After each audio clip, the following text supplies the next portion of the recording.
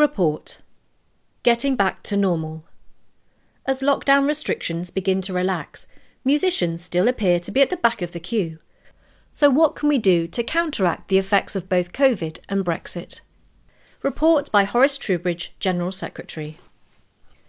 As I write this, the live music industry is emerging from its enforced slumber and preparing for what we hope will be a hugely successful summer of live. Nevertheless, there remain some perplexing inconsistencies and head-scratching regarding what can and cannot take place under the existing guidance. For instance, again as I write, it's okay for people to pile into a pub without masks or social distancing. But the people who want to see a show at the theatre next door are required to wear masks and socially distance. This makes no sense whatsoever.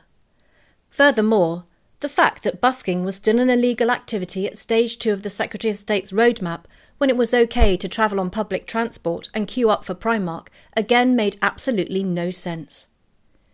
We all appreciate that the pandemic is, sorry, I'm about to use last year's most overused word, unprecedented, and there is no handbook for catastrophic events such as this. But it has seemed at times to me and my colleagues that this government has taken an unbalanced approach to assessing the risks to the public and performers inherent in live performance compared to retail, elite sport and hospitality. Resilience and ingenuity. The COVID pandemic has dealt a cruel blow to our profession, and many of you will have been forced to look for other areas of employment to get by. And I stand and applaud your resilience and ingenuity. The MU membership is on the rise again, after a long period where leavers outnumbered joiners, and that is a sure sign that the sector is recovering and musicians are at last finding work again. That said, in terms of work opportunities for musicians, Brexit has to be the evil cousin of COVID. This government, in the negotiations around what is laughingly called the Trade and Cooperation Agreement, TCA, has effectively thrown the performer community under a bus. I know we are all now almost numb to the mendacity of RPM, but to tell the House that his people were working flat out to solve the myriad obstacles the musicians now face performing in the EU member states is right up there with the best of his porkies. We need a concerted effort from Lord Frost and his colleagues to carve out a side agreement that delivers on visa work permit waivers, cabotage and carnets. Without these relaxations, it will simply become uneconomical for many UK musicians to ply their trade in their own backyard, and you can rest assured that your union is lobbying at the highest level to bring this about. After all that our sector has been through, many of you unsupported financially due to the Chancellor's petty SEISS criteria, is that really too much to ask?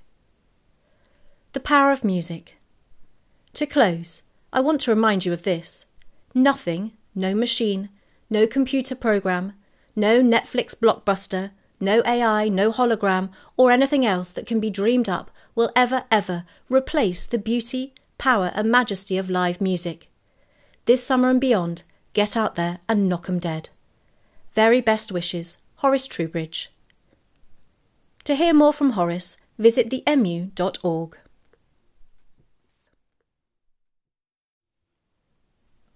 The Musician, Summer 2021. Contents. Frontline. New survey shows that fans are eager for live music events. MU makes record royalty payments to its members. Reports. MU General Secretary. Deputy General Secretary. MU slams 50% funding cut to arts-based higher education. How musicians are making a difference with dementia care. Composers against buyouts. Tomorrow's Warriors, 30 years of nurturing new jazz talent. Meet UK Music's new CEO. Denmark Street Development. Maternity and paternity benefits. Maintaining my instrument. Feature. Why I joined the MU. Advice. Metadata. Vital information for digital music releases. Your voice. Interacting with MU members and supporters on Twitter. Profiles. Robert Vincent, a leading light of the UK Americana scene. Ruth Hallows, cellist, educator and writer who tells it like it is. Reviews. New albums, EPs and downloads from members. Union notices. Key contacts for the Musicians' Union. Comprehensive list of MU member benefits. MU contributors. Andrew Stewart. Andrew writes for The Times, The Guardian, Classical Music and BBC Music magazine, among many others. He is also director of Southwark Voices. Katie Nichols. Katie is a freelance journalist and editor whose features and reviews have appeared in titles such as Mojo, The Guardian and Kerrang. Mark Sutherland. Mark is a freelance writer and editor. A variety columnist, he has also edited Music Week and written for Rolling Stone, NME and many more. Michael Apu. Michael is a freelance music and culture journalist. His reviews, features and interviews have appeared in The Quietist and OK Africa. Roy Delaney. Roy has written for Metal Hammer, Melody Maker and TV's Tipping Point, and is the lead singer and drummer with the two-piece punk rock band Hacksaw. Neil Crossley. A journalist who has written for The Guardian, The Times and the FT. Neil fronts the band Furlined and is a member of the pop croon project International Blue. Ariane Todes. Ariane Todes is a journalist specialising in string music and was editor of the Strad magazine. She plays violin with a variety of amateur orchestras. Gary Walker. Gary has been a journalist for 20 years, most recently editing Long Live Vinyl magazine. He's hopelessly addicted to reverb pedals and Gretsch guitars. Frontline, Summer 2021. The MU in action, working on behalf of professional musicians. New survey shows fans are eager for live music events after lockdown. Music Industry Association Live Music Industry Venues and Entertainment, surveyed 25,000 music fans to get a clear indication of what live music events will look like once lockdown restrictions have been fully lifted. Some promising results from their survey indicate that music fans are more passionate about going to more shows than before the pandemic started, with only 3% saying they will no longer attend. Key headlines from the report included: desire for live music. Fans want live music and they want it now. Over 50% of fans are ready to attend music events right now if they can, with a further 25% ready to attend once they feel the right mitigations are in place. Sales are up. Tickets are selling. 73% of fans have already bought tickets since March, and by July, 63% of music fans will have been to a show. Of those who have yet to buy tickets, 27%, a third just haven't seen something they wanted to go to yet. COVID passport. 3/4 of those who responded said they would be happy with the idea of COVID certification to attend an event. Passionate fans.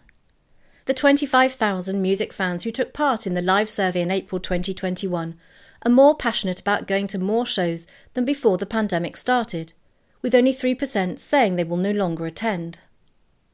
Dave Webster, MU National Organiser for Live Performance, welcomed the report. This excellent survey from Live will hopefully give artists the confidence that when lockdown lifts, their audiences are chomping at the bit to get back to that unique experience that is live music. For full details of the results of the survey, please visit livemusic.biz/research-publications/. MU makes record royalties payment. The MU made record royalties payment to members in the first quarter of 2021. This follows the first distribution of the BBC dubbing money, royalties for the use of background commercial audio in BBC programmes, which totalled £290,000, and brings the total distribution so far in 2021 to just over £500,000. Despite the pandemic, session musicians continue to benefit from the use of background commercial recordings in TV programmes, said Jeff Ellaby, MU National Organiser for Recording and Broadcasting. The team have worked extremely hard in prioritising the massive data work required to expedite payments to help members in these worrying times. The MU actively collects payment for the use of session musicians on commercial audio recordings used in sync for advertising, film and television. Should members hear a recording they have performed on in a film or advertisement and have not had a suitable royalty payment, Please keep us informed at licensing@themu.org. Culturally specific mental health help. The charity Black Minds Matter BMM UK has highlighted the need for culturally specific mental health resources for musicians who are experiencing racism. Musicians are up to 3 times more likely to suffer mental health issues than the general public, according to a 2016 Help Musicians survey. This can be compounded for musicians who experience racism, who are less likely to receive help, more likely to need it, and who may need culturally specific understanding, knowledge and safety. In a blog published on the 10th of May, BMM outlined research that suggests black people are far more likely to be misdiagnosed, mistreated, and even rejected from mental health support. For more, visit tinyurl.com/YZ22X6PC and blackmindsmatteruk.com. Live-streamed concerts are here to stay. New research into the live streaming of gigs suggests that both musicians and music fans are overwhelmingly positive about the value of this approach in the post-pandemic world. Thousands of musicians began live streaming as a temporary response to successive lockdowns and the closure of all live music venues. But the research suggests that live streams have a viable future as society slowly emerges from the ravages of COVID-19. The London-led research conducted by Middlesex University and including project partners such as the Musicians' Union found that 90% of musicians and 92% of music fans believe live streaming concerts will in future be a successful tool to reach audiences unable or unwilling to go to physical venues. The research, which was published in May and covers a broad range of genres, concludes that musicians are confident about the power of accessing new audiences via live streaming. It also suggests that music fans are not deterred by having to pay for some live-streamed gigs and concerts. 72% of live music fans and 74% of musicians agree that live streaming should be paid for. Julia Haffercorn, Senior Lecturer in Music, Business and Arts Management at Middlesex University and Principal Investigator on the live streaming research, said, "The vast majority of musicians have been hit very hard financially by the pandemic. We are hoping that our report will make it easier for musicians to use monetised live streams as an additional income source." Industry stats. 7.4%. The global recorded music market growth in 2020, the 6th successive year of such growth. 90.2%. Drop in revenue for festivals in the United Kingdom in 2020 since the beginning of the pandemic. 77%. Musicians expecting their earnings in Europe to decrease due to new documents and fees. MU Environmental Policy for 2021. The MU's first action under its new environmental policy will be to phase out the annual issue of plastic cards to members. The issue of new cards upon membership renewal will cease immediately, as the MU strives to become a zero-plastic organisation. MU Head of Membership, Wasim Yunus, said, "If you're unsure or if you need further proof of your membership, contact our membership team on 0207 840 5570 or email membership@themu.org. For more news on the MU's environmental policy, please visit tinyurl.com/YB6FVVRR. Dementia Charter. Mayor of London Sadiq Khan has launched the world's first dementia-friendly venues charter for cultural public venues, in a bid to ensure that every Londoner with dementia and their carers has an accessible and friendly cultural space at their doorstep. Kate Lee, CEO of Alzheimer's Society, said, "It is fantastic that people affected by dementia will be encouraged to fully take part in cultural activities across the city through this initiative." For more info, or to sign up to the Dementia-Friendly Venues Charter for public venues, please visit london.gov.uk/DFVC. Ivory Ban Update. The MU and other music industry bodies have responded to the consultation by the Department for Environment, Food and Rural Affairs, DEFRA, on the implementation of the UK's ban on importing, exporting and dealing in items containing elephant ivory. The MU has lobbied extensively for an exemption for musical instruments. MU National Organiser for Live Performance Dave Webster outlined the MU's position. The MU fully supports the principles behind the ban in trading of ivory, he said. Our work with other industry bodies has ensured that the vast majority of instruments are protected. We recognise the value of our members' instruments and hope we can continue to work with DEFRA to limit the impact of implementation. Statutory notices. Members are reminded that the following statutory notices are no longer sent to members by post and are available from the MU website at themu.org. Summary financial statements. Available in June each year, the latest full accounts remain available upon request. Executive Committee election results. Available in November each year, except in the case of a casual vacancy. See MU Rule 4.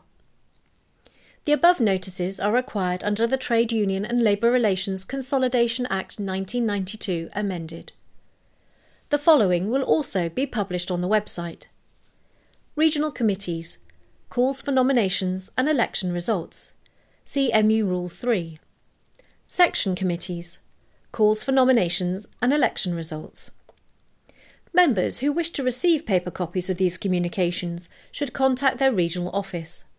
Members will be notified by email about the publication of the above notices, so members should ensure that the MU has their latest email address on file.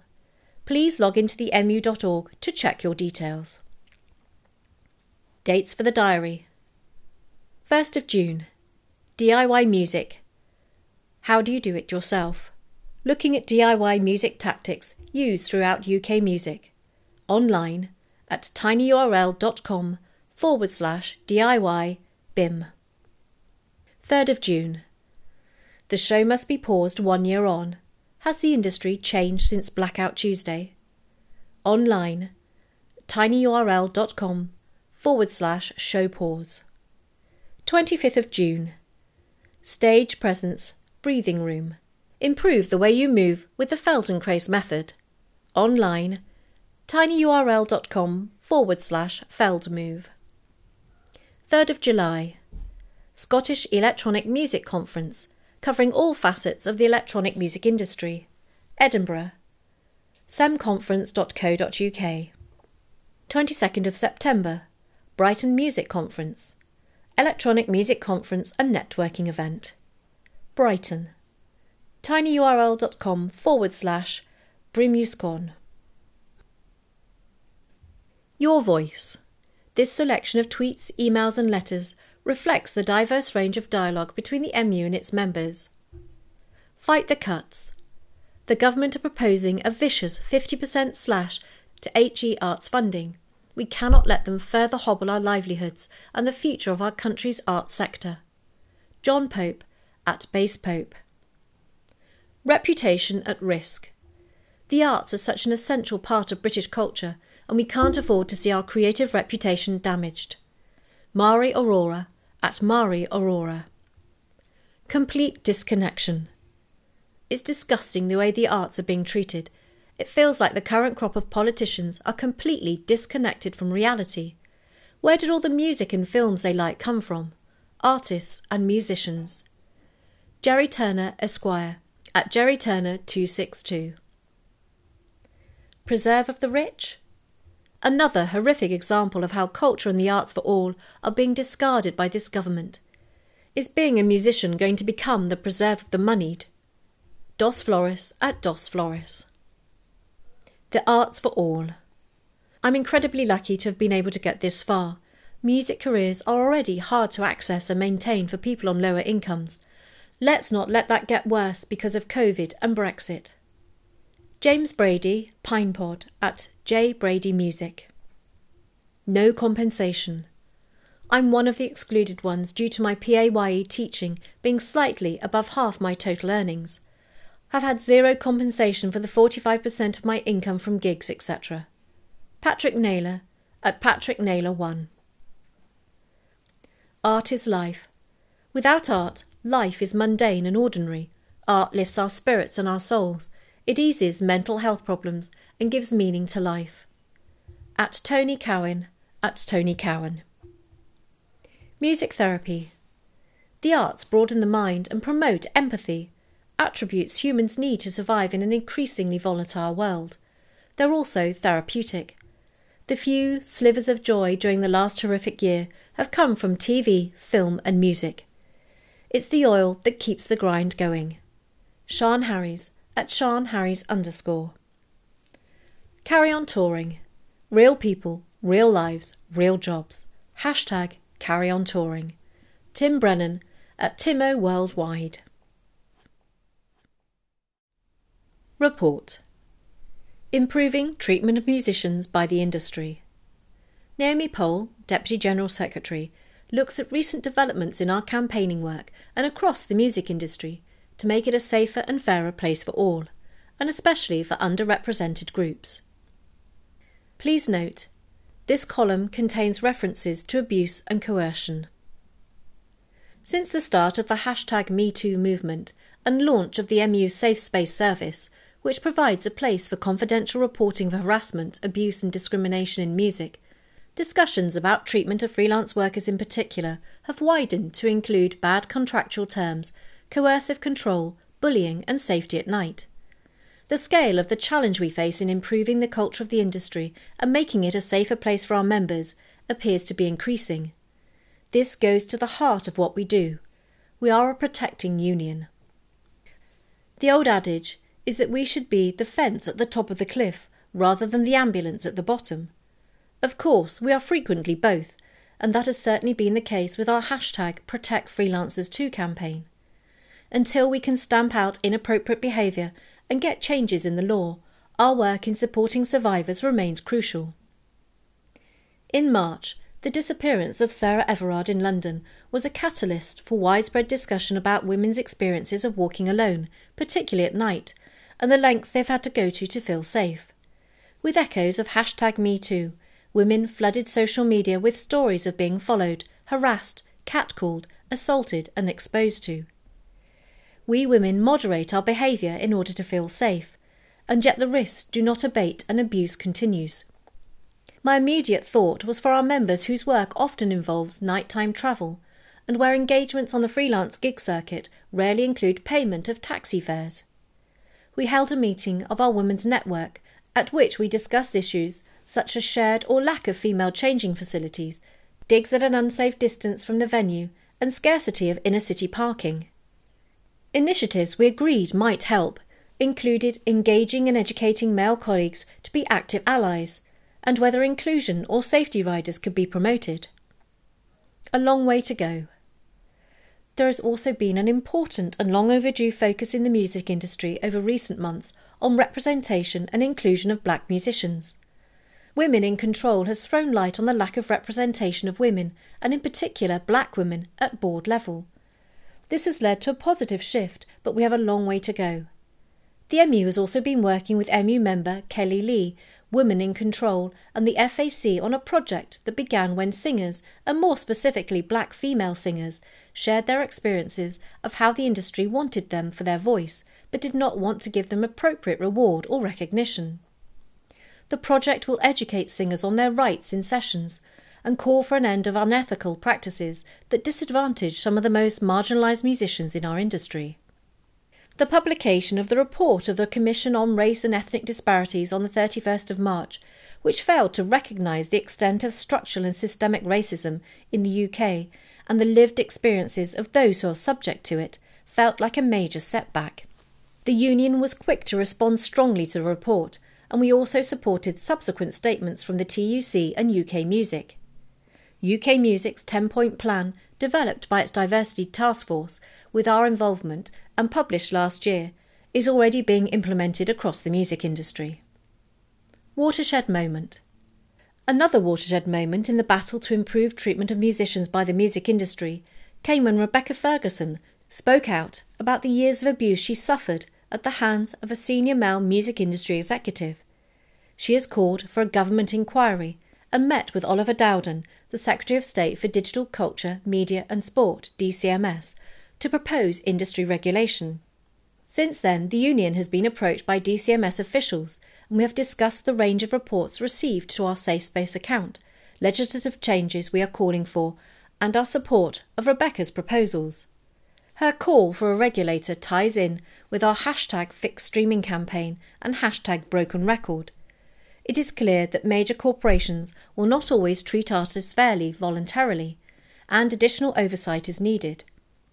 An industry ombudsman could provide an independent forum for investigation of issues ranging from sexual abuse and coercive control to unfair contracts and failure to pay. It is impossible to overestimate the complexity of this problem. It is entrenched in the culture of the industry. To illustrate, an artist may be signed to an exclusive deal with a lengthy term and an unfair termination clause. They cannot negotiate changes to the contract because they are entering the industry with no representation. They may receive no or very little money up front and be unable to support themselves day to day. They become wholly reliant on the party contracting them, who handles their finances and makes a promise of fame and fortune. There is an informal feel to the relationship. They are told they are part of the family. There is an obligation to socialise, and alcohol and drugs are involved. Late nights, hotel rooms, tour buses. Someone within the corporation representing them, a member of their team, then starts harassing them and threatening them. They are afraid to speak out. They don't want to lose the deal, the opportunity. They don't know who they can trust. Where do they go? It's what we're here for. This scenario is faced by artists on a regular basis, and these deals often disproportionately affect women, LGBT+, as well as Black, Asian and ethnically diverse artists. We've had multiple reports of this nature via SafeSpace. It is the reason that SafeSpace exists. On a broader level, it is the reason that the union exists. We provide a place for confidential reporting of bad contract terms, unfair treatment, harassment, discrimination, unpaid fees, zero-hour contracts, bullying, and in fact any form of workplace unfair treatment or abuse. We deal with thousands of members' cases annually, usually behind closed doors, and we get results. We recover hundreds of thousands of pounds for members in unpaid fees and through employment claims, and that just scratches the surface of the help we can offer. We are the ambulance, but we can also be the fence. The next stage of our campaigning to make the industry a safer place for all will focus on preventative measures. We can improve the culture of workplaces, and the moment to do it is now. Profile: a leading light. Merseyside Americana singer-songwriter Robert Vincent tells us about his gradual but steady rise to the top of the genre. Profile by Neil Crossley. When someone of the stature of Whispering Bob Harris starts telling anyone who'll listen that you're the real deal and your music is absolutely magnetic, then it's safe to assume you're doing something right. Such is the case with Robert Vincent, a singer-songwriter who spans country, folk, blues and rock, and who has steadily built a reputation as a sublimely talented singer-songwriter. Despite releasing his third album just weeks before the first lockdown, the Ethan Johns-produced long player went on to receive widespread critical acclaim. Vincent spent lockdown recording 3 stripped-down EPs and was surprised when his burgeoning fanbase came forward to offer financial support following a number of intimate live online performances. Then, on the 28th of January 2021, he was awarded both Artist of the Year and Album of the Year at this year's Americana Music Association UK Awards. It's all a fitting testament to an artist who has diligently and steadfastly honed his craft. Atlantic Crossing. Vincent was born in Crosby, a genteel coastal town 7 miles north of Liverpool. The family later moved to Liverpool, and it's a city that Vincent is still proud to call home. From an early age he was fascinated with the power of words, and growing up on Merseyside instilled in him a love of the storytelling tradition. "I always wrote words," he says. "I'm always in that world." His interest in roots, country and blues music was first piqued after hearing his father playing the albums of Emmylou Harris, Charlie Rich and Waylon Jennings. Pink Floyd too were a profound influence on him, due to his older brother playing their albums relentlessly in the room they shared.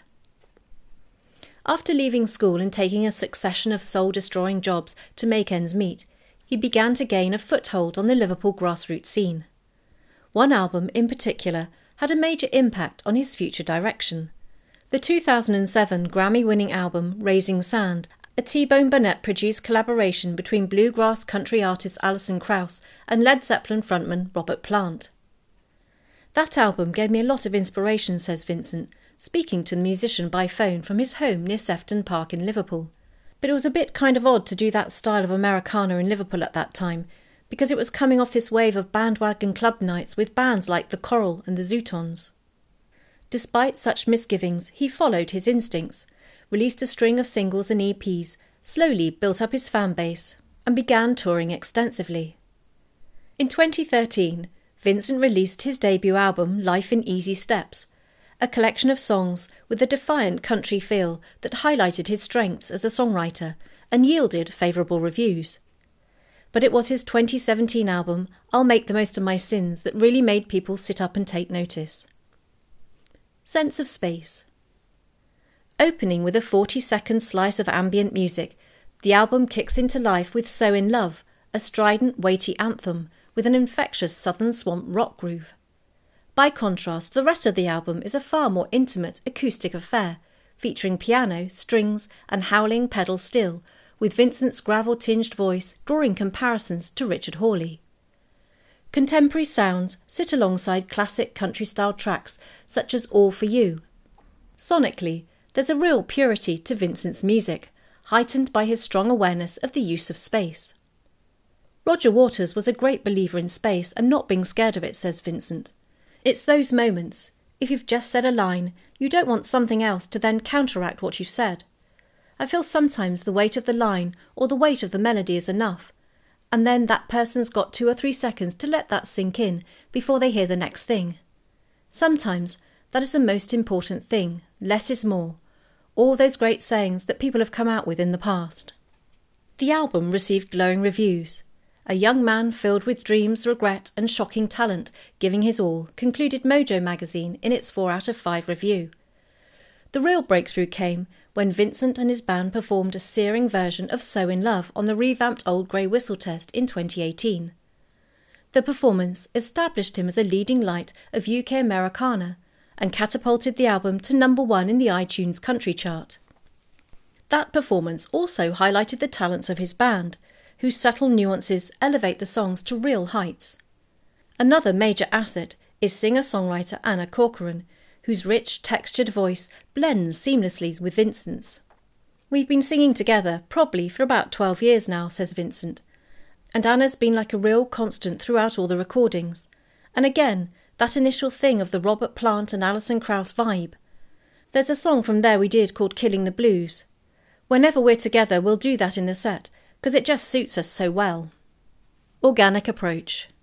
Corcoran and the rest of the band, Adrian Galtry, guitar vocals, Danny Williams, bass, Robbie Taylor, mandolin, fiddle, banjo, and Jim Kimberley, drums, percussion, were integral to the recording of Vincent's third album, In This Town You're Owned, released in early 2020 and recorded at Rockfield Studios in Monmouthshire with legendary producer and musician Ethan Johns at the helm. Johns had been Vincent's dream producer of choice ever since he could remember, having been bowled over by his work on Whiskey Town's Pneumonia, Ryan Adams' Gold and Ray LaMontagne's Trouble. I kept seeing his name coming up, but absolutely loving everything he did, recalls Vincent.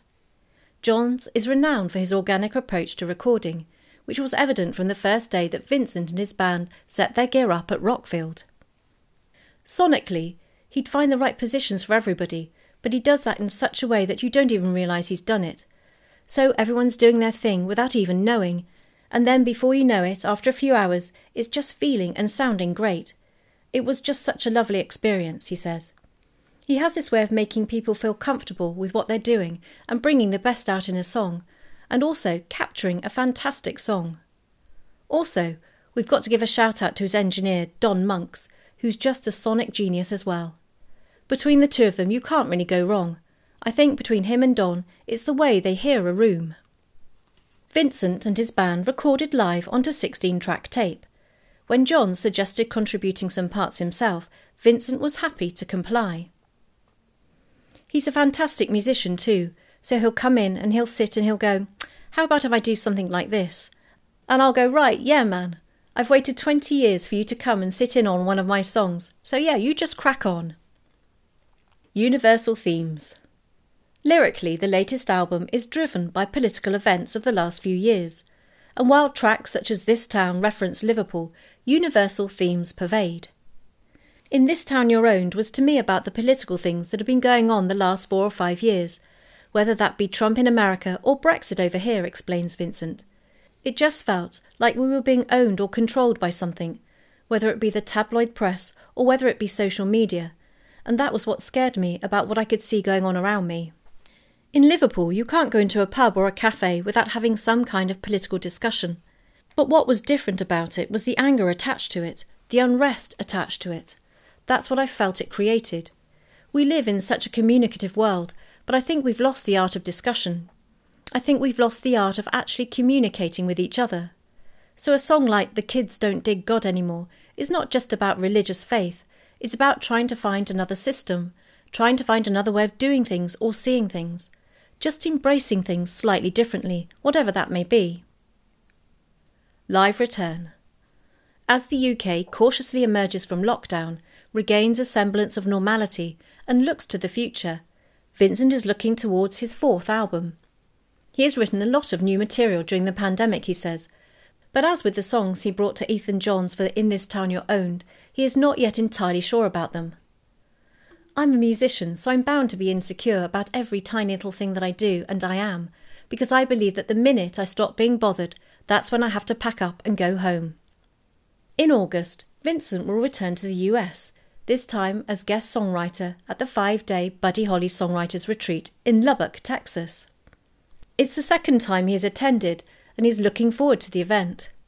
Last time he met Sonny West, who co-wrote Rave On, the 1958 hit for Buddy Holly. He's just such a lovely guy, recalls Vincent. I think he's about 83, but he seems about 20 years younger. I got to hear, sitting around the campfire, his experiences of meeting Buddy Holly and playing on Rave On. I mean, there's nothing else that's going to inspire you to write a song more than that. Like tens of thousands of other musicians right now, Vincent's main objective is to get back on stage. Penciled tour dates in the UK, US and Europe have already been moved 4 times, he says. He's hoping that dates he has booked in July will happen. I'm just trying to focus on what I can do live as much as possible, he says. The primary concern for me moving forward is to get out and play to people, because people have been starved of it now for a year. The thirst for live music is going to be so strong. For more information on Robert Vincent, visit robertvincentmusic.com. Online action. Like many musicians, Robert Vincent took to doing online concerts when the pandemic shut down live work. He was surprised by the response. Very quickly, within 1 or 2 shows of me doing that, he says, people, especially American people who were tuning in, were asking if they could tip and donate, even if they're just sending you the price of a pint or a coffee, or going to your shop and buying merch. Just sending a donation or a tip, so it kind of kept me moving forward. It kept a little bit of money coming in. At first, I didn't know how to feel about it really, but it became something people wanted to do. I really got this feeling that people wanted to help. Regardless of anything, they believed in you as a musician and they wanted to try and help you through what was going on. And that in itself is such an amazing feeling, you know. He also released 3 EPs, Home 1, 2 and 3, each featuring tracks from his 3 albums respectively, plus a cover version from an artist that inspired him at the time of writing each album. Home 2 features an inspired version of 4 Seasons in One Day by Neil Finn of Crowded House. I'm really happy with that track, says Vincent. I remember being 13 or 14 years old and buying Woodface, the 3rd studio album by Crowded House, and being like, whoa, what's this? There's a lot of pop sounds on there, but also, and he probably wouldn't thank me for it, there's a lot of Americana singer-songwriter vibe going on with what he did. And it was really inspirational to me growing up. Report. Arts education cuts. With funding for arts-based higher education courses set to be slashed by 50%, the MU is urging the government to think again. Report by Henry Yates. The arts sector has joined the MU in condemning government plans to cut funding for arts-based higher education courses by 50%. Following a recent consultation with the Office for Students, OFS, Education Secretary Gavin Williamson has proposed a drastic reduction in subject funding for courses not considered strategic priorities, including music, dance, art and design, performing arts, media studies and archaeology. Funding would drop from £36 million to £19 million, with Williamson's letter to the OFS warning that we could then potentially seek further reductions in future years. The government has justified these proposals as necessary to support the skills this country needs to build back better in the wake of the COVID-19 pandemic, pledging more investment in STEM subjects and those courses identified as supporting the NHS and/or specific labour market needs. But with the planned cuts set to be signed off in June and affect students from the 2021-22 academic year onwards, arts practitioners, universities and figures from across the gamut of British culture, from former pulp star Jarvis Cocker to Grammy Award-winning Bond composer David Arnold, have added their voices to MU concerns that the move could be fatal to the future of UK arts. Compounding the frustration was the short window and poor visibility of the consultation, whose closure on the 6th of May gave the music industry little time to make its case. The cuts will be catastrophic for most music provision at university level, affecting the financial viability of music courses and training for the next generation of musicians, the MU's National Organiser for Education and Training, Chris Walters, told The Guardian. The UK's world-leading status in music and the arts could be in serious jeopardy. An obstacle for artists. With the prospect of fewer arts-based university courses and higher costs for students who attend them, there are deepening concerns that aspiring UK artists from disadvantaged or underrepresented backgrounds could be shut out of the arts. Currently, a full-time art student is awarded £243 funding, but this would fall to just £121.50 under the new scheme. The thought that a child's talent might go unnoticed or that a teenager might not get the opportunity because of her socio-economic status cannot be borne, says MU Deputy General Secretary Naomi Poll. As a parent, I want my children to have the opportunity to follow their calling in life. There should be a full kaleidoscope of study and work opportunities open to us all. Jarvis Cocker echoed those concerns, telling The Guardian that the cost of an arts course would place yet another obstacle in the career path of working-class voices. I think it will really just put off people from a certain background, and that's a pity because it's about mixing with people with different ideas, and then you get this cross-pollination of stuff that makes things happen. It always seems to be that it's arts education that seems to be this expendable thing, as if it's not important, and it is. As well as closing career avenues for young musicians, argues Chris Walters, the funding cuts would also decimate a host of higher education institutions who nurture upcoming talent, with University College London alone projected to lose £5.8 million. The cuts will mean different things to different universities, he says. Will it destroy a Russell Group music department that can draw on a relatively healthy finances to make up the shortfall? Probably not. Could it close a course at a more local university, catering for a less privileged student cohort where budgets are tighter? Yes, which hardly supports the government's own levelling up agenda. A failure of government. Following on the heels of Brexit legislation that threatens the viability of touring in the EU, a flawed cultural recovery fund that failed many MU members in England at the height of the pandemic, along with last October's vilified advertising campaign encouraging arts practitioners to retrain in tech, the proposed funding cuts have underlined a growing sense that the current Conservative government does not value the contribution of the arts. For years we've been highlighting the economic and social benefits of music and the incredible work our members do, says Naomi Poll. But how quickly this is forgotten when it comes to funding decisions. From a financial standpoint, the government's planned cuts are unjustifiable, with the creative industries generating £102 billion for the UK economy, and music alone contributing £5.8 billion in 2019. The UK's excellent university and college music departments underpin all this activity, says Walters, which delivers astounding results for the nation's economy year after year. Beyond the economics, David Arnold told the BBC the UK government has a duty to protect an industry that does so much to bolster the country's profile on the global stage, impacting everything from tourism to diplomacy. Our artists, performers and creators consistently produce world-class work, And the benefit to our cultural and world standing is, to me, obvious. This is something we excel at, so why block the path? Denying so much talent the opportunity to learn, develop their craft and blossom. The bottom line is that this is a short-sighted, tin-eared, mean-spirited idea made by people who cannot truly care about the cultural future of our country. Health benefits. Meanwhile, some of the sector's most eloquent voices have argued that, while perhaps harder to quantify, the arts are every bit as vital to society as medicine and technology. As the renowned set designer for Kanye West, Ez Devlin has spoken of the importance of maintaining our cultural national health. While in a letter to the MU, DJ and presenter Edith Bowman wrote about the intangible but far-reaching human cost of failing a UK arts sector whose output gave the nation succour during lockdown. Arts education doesn't just teach children to play an instrument or give their best dramatic performance, she said. It's a mental and physical experience, not only for the person who is taking part, but also for those watching and enjoying. The proposed cuts would be devastating to the hundreds of thousands of young people who are currently enjoying their own artistic journey. But looking further down the line, it would be catastrophic for the future music and art industries. Taking action. The proposed funding cuts were perilously close to being signed off as this issue of the musician went to press, but MU members still have time to make their voices heard and help to reverse the government's plans. As well as signing the petition launched by Public Campaign for the Arts, you'll find several different avenues for action on our campaign's webpage.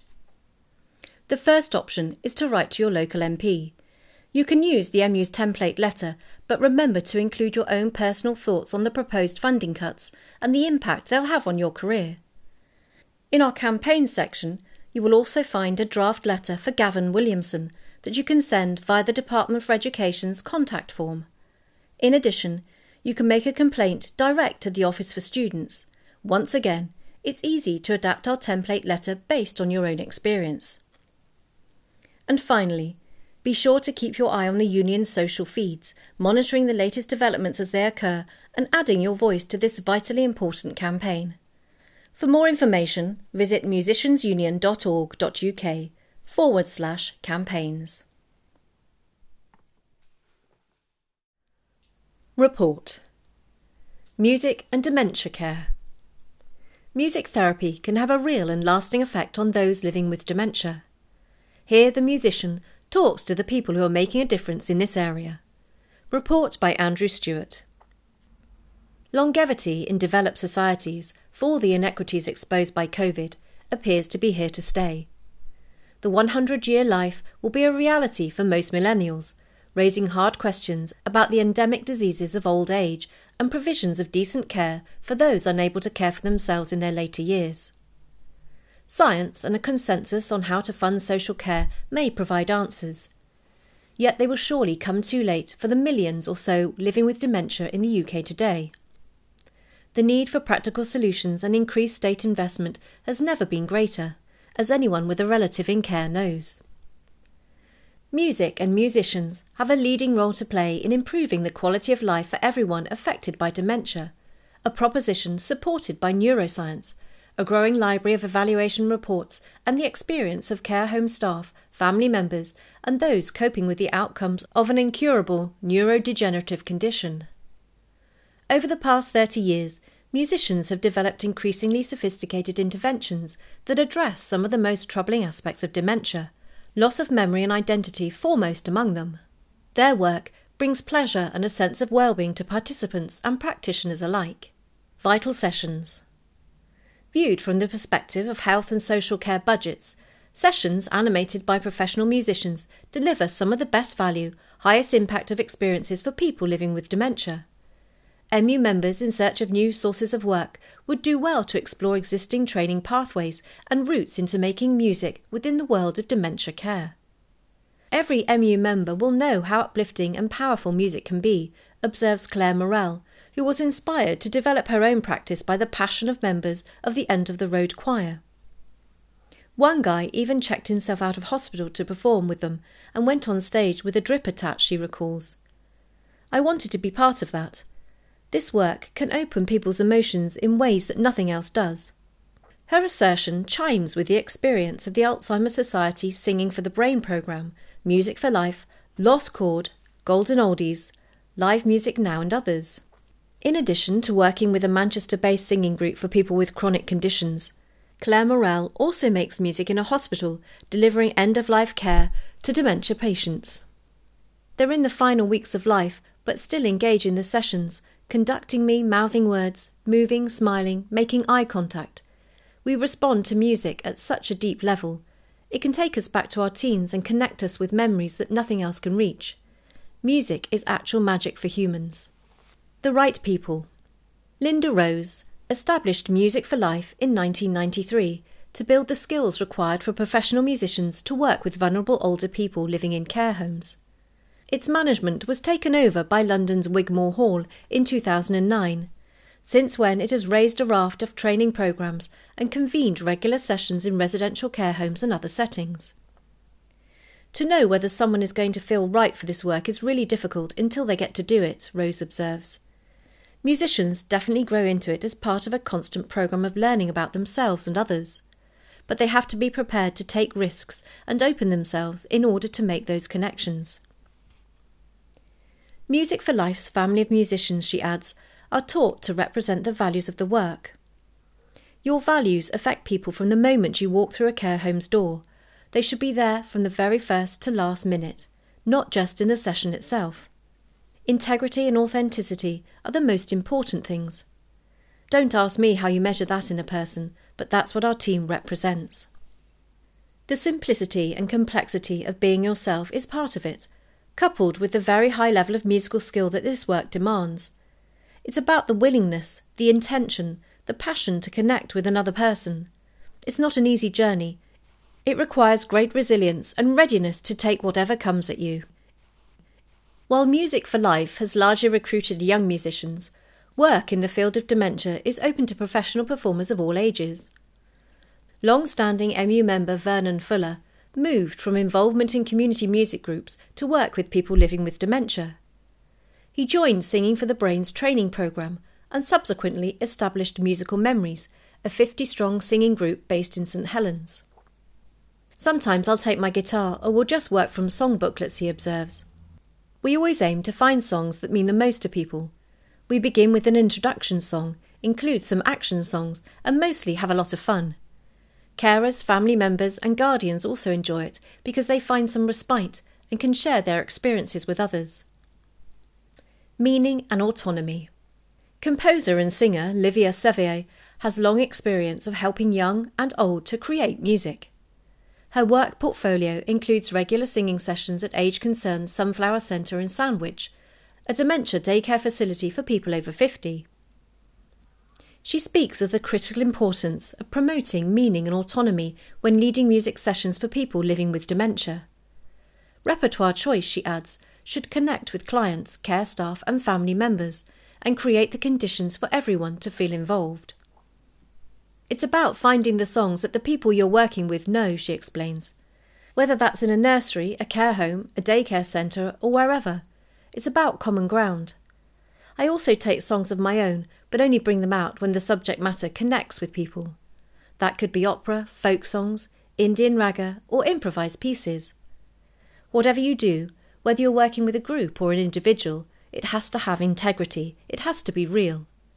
Find that authentic relationship with the people you're caring about, engage with them with deftness and honesty, and find songs and music that you all love. Louise Braithwaite has achieved distinction as a professional oboist, lecturer and speaker. Some of her most rewarding experiences, however, have come from her work as a community, healthcare and dementia music practitioner.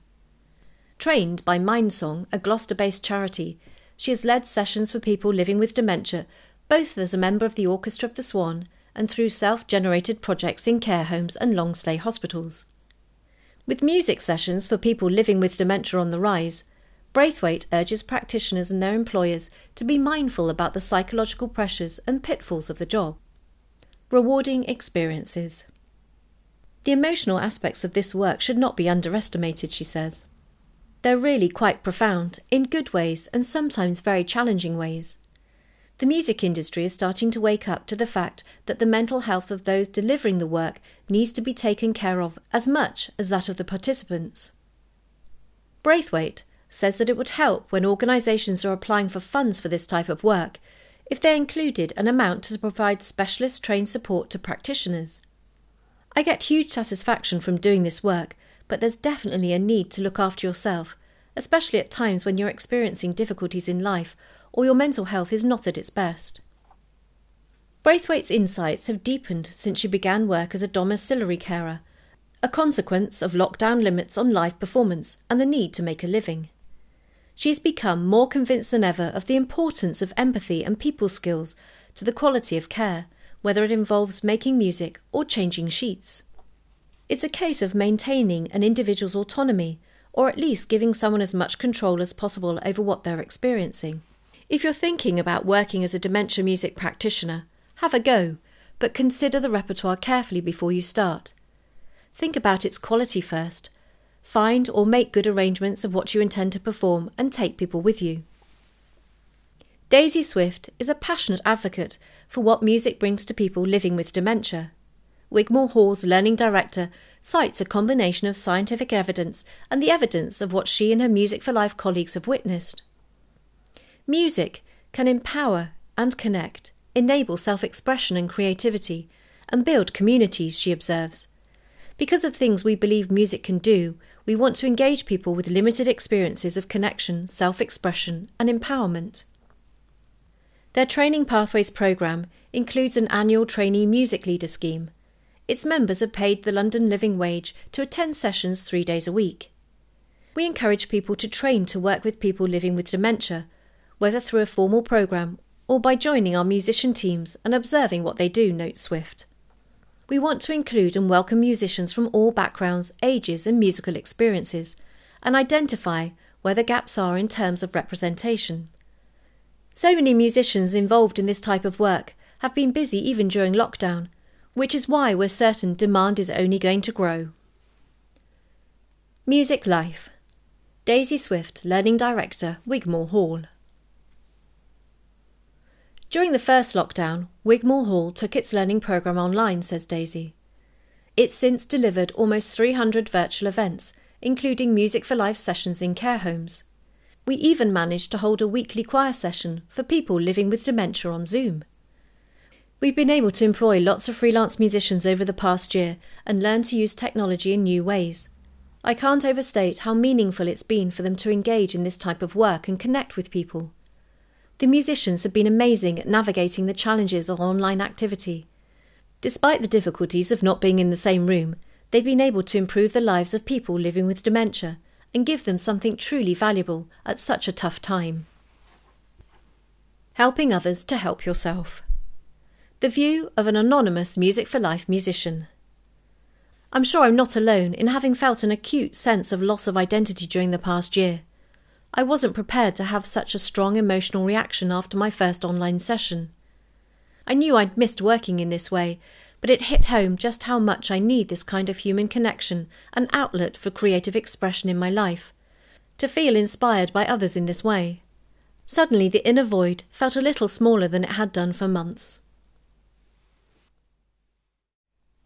Report. Ban the buyout. With media commissioners increasingly pushing towards detrimental buyout schemes, composers and musicians are getting together and fighting back. Report by Mark Sutherland. Can you imagine your favourite movie, TV show or video game without its soundtrack?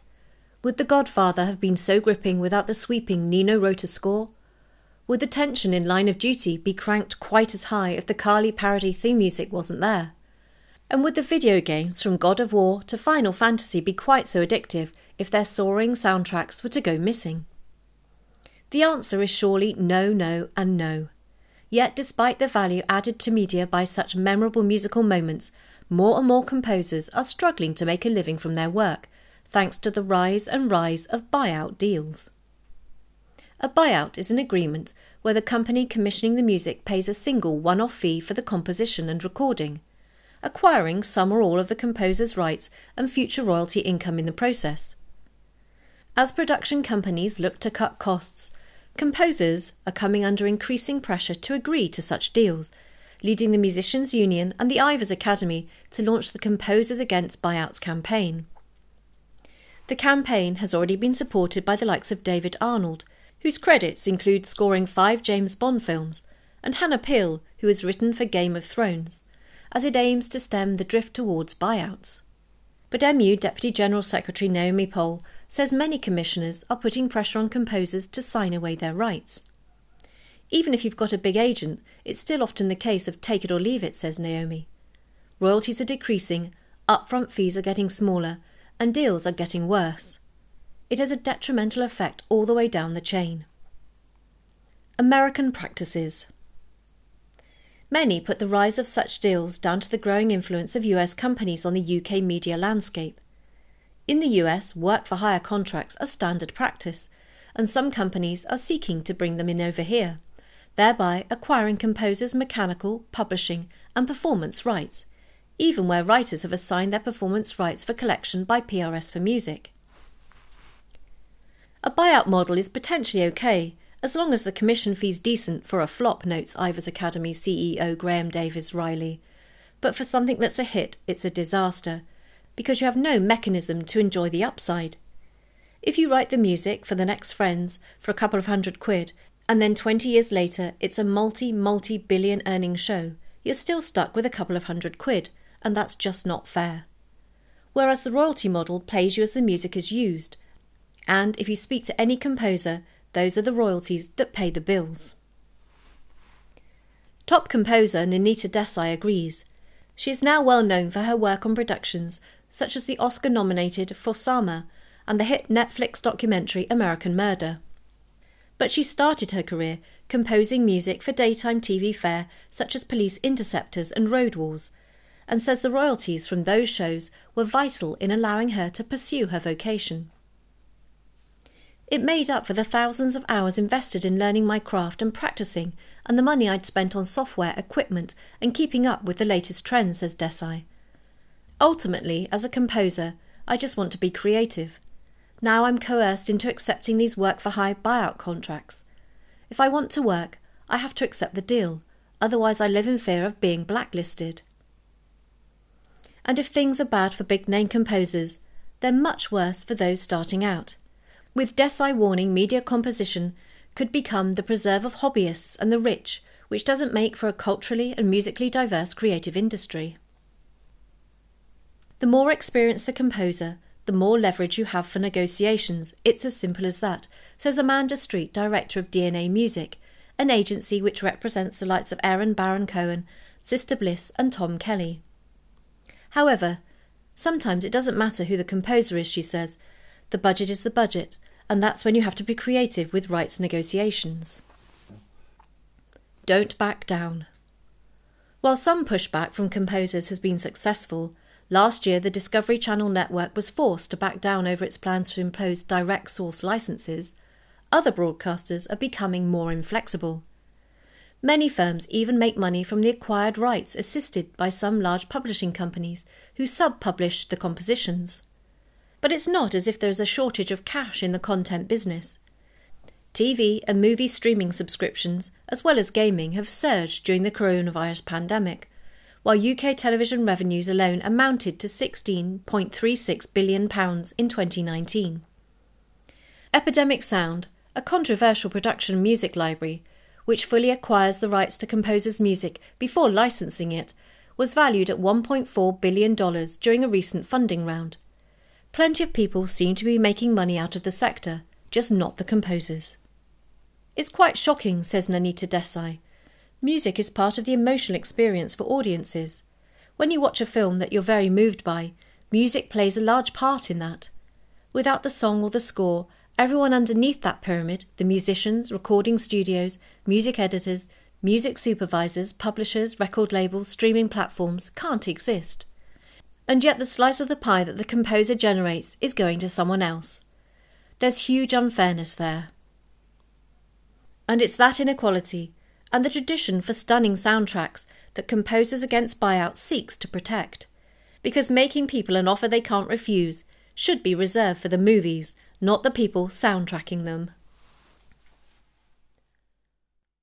Possible futures. What happens next? Music executives on the possible ways forward for the commissioning process. Naomi Poll, Musicians Union. It would be good to get a code of practice in place. We might start with the BBC, because we have a very good relationship with them. We've also got a manifesto that we're hoping composers will sign up to, which sets out some basic principles. But I could really see a select committee inquiry coming in the future. Amanda Street, DNA Music. There needs to be legislation driven by music unions and societies to protect composers from the continuing escalation in buyouts. If we continue to head towards buyouts being the new norm, then commissioning fees need to increase substantially, but this is not happening. Graham Davis, the Ivors Academy. We need to put a floor under some of the behaviours and commissioning practices. We have to say, look, there's enough money in this industry to pay for one of the most valuable inputs for your product.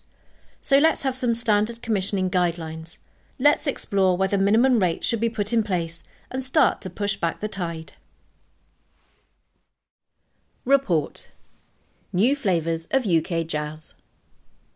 When they began to notice a lack of black faces in the British jazz scene, Janine Irons and Gary Crosby decided to make a stand. Report by Michael Apu. For the many names that have been regarded as part of the current jazz vanguard in the UK, one that has flown under the radar despite its massive impact has been Tomorrow's Warriors. The talent development organisation and music education charity has been a paragon of self-determinism since its creation in the early 90s, thriving under the leadership of its founders Gary Crosby OBE and Janine Irons MBE.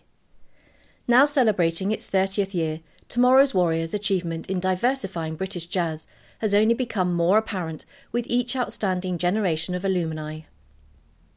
Some of the biggest names in the genre have come through its ranks, supporting the careers of Soweto Kinch and Jason Yard to Ezra Collective's Femi Colioso and Nubia Garcia. Origins.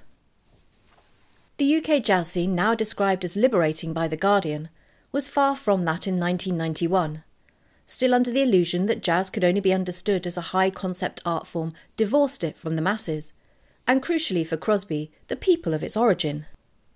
The idea was to diversify a community that I loved, he says.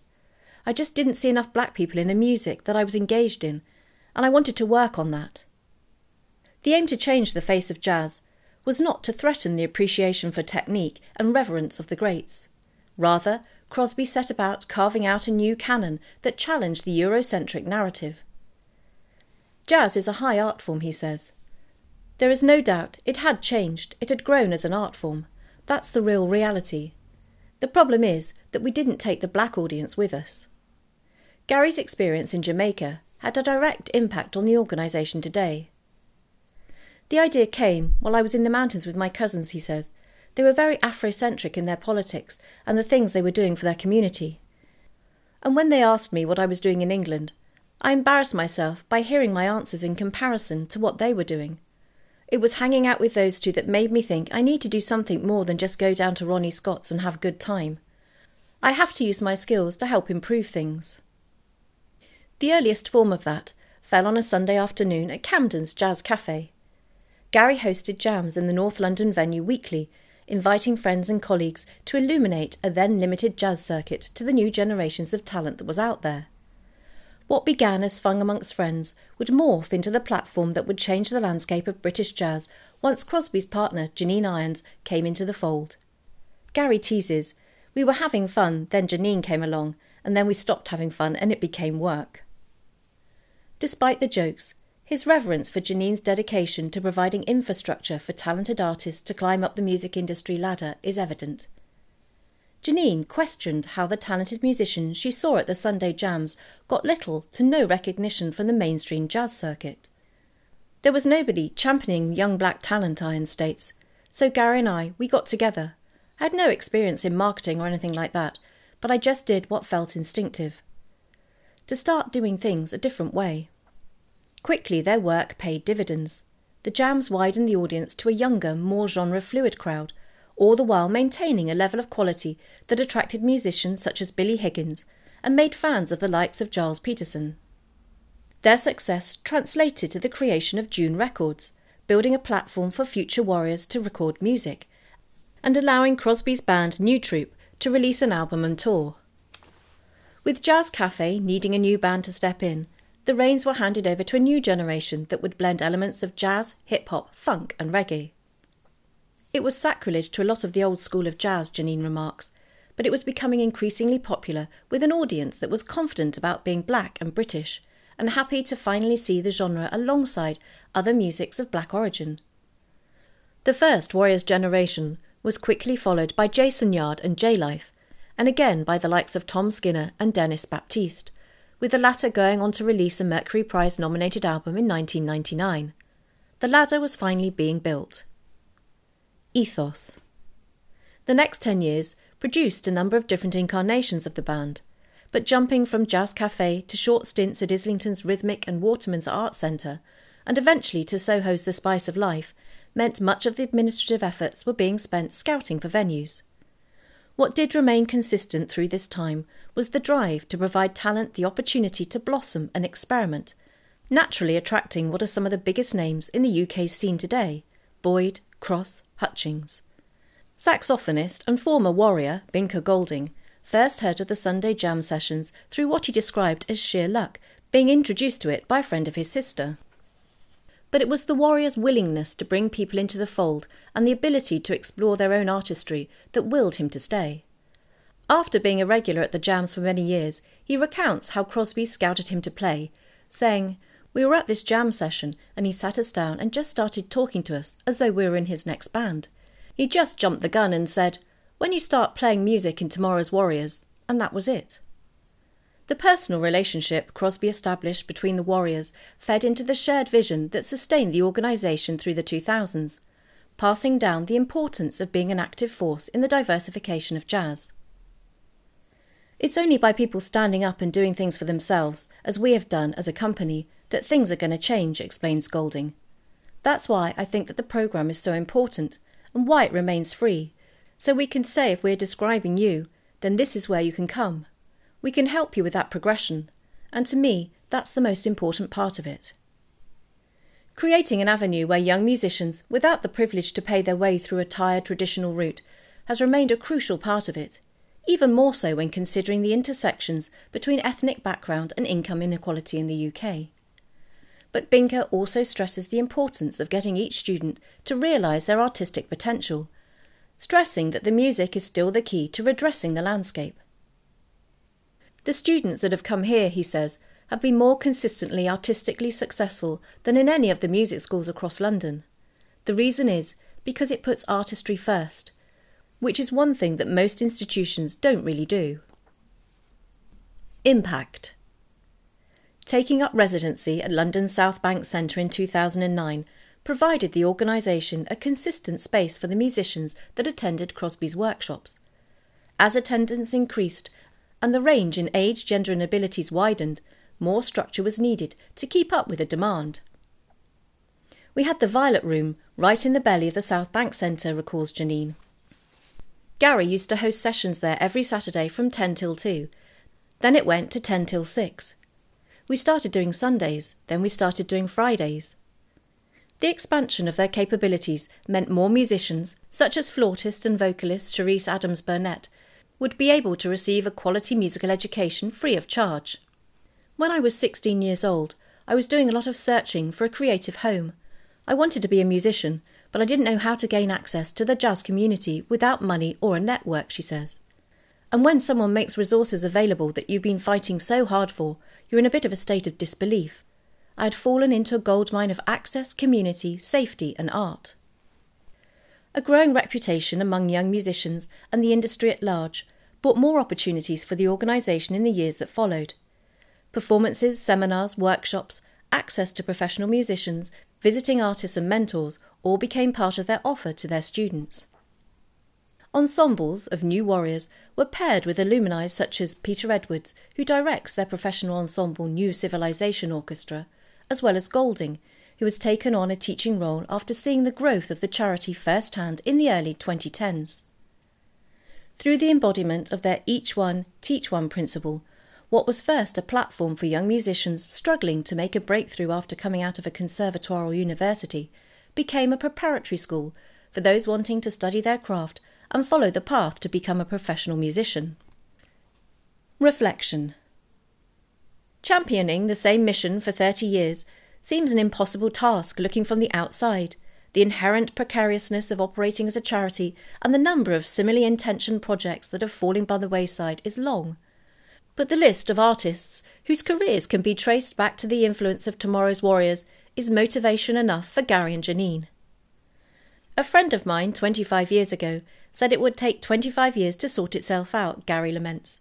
But the reason why it's kept on going is because we started it for a good reason. And those good reasons were not only social, they were personal. Creating the ladder towards legacy has produced moments of pride for both of them. As professionals, Gary and Janine have been honoured with an OBE and an MBE respectively. And as mentors, moments such as Peter Edwards making his BBC Proms debut at the Royal Albert Hall was particularly emotional. But for the pair, the ultimate point of pride will always be the work. We can see the wall, but we can't see ourselves on it, says Janine. Tomorrow's Warriors places them at the heart of the Warriors' 30-year legacy, and they can see themselves as part of that, part of the Black British jazz tradition. It's about identity. It gives you confidence. You know your place in this and how you've contributed to it. That's why you see a really culturally diverse, racially diverse, gender diverse community that now makes up that wall. It's only when we think really deeply about it do we realise this was the intention. For more information on Tomorrow's Warriors, please visit tomorrowswarriors.org. Each one, teach one.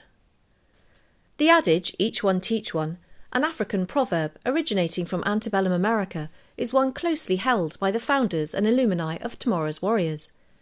Becoming popularised in 1930s Jamaica, the country of origin for both Janine and Gary, the philosophy dictates that what one person learns must be shared with another to benefit the community as a whole, without the need to formally teach. For Tomorrow's Warriors, that expanded past musical skills, bringing in former warriors to mentor and advise current members on marketing and management, despite it not being official parts of the programme.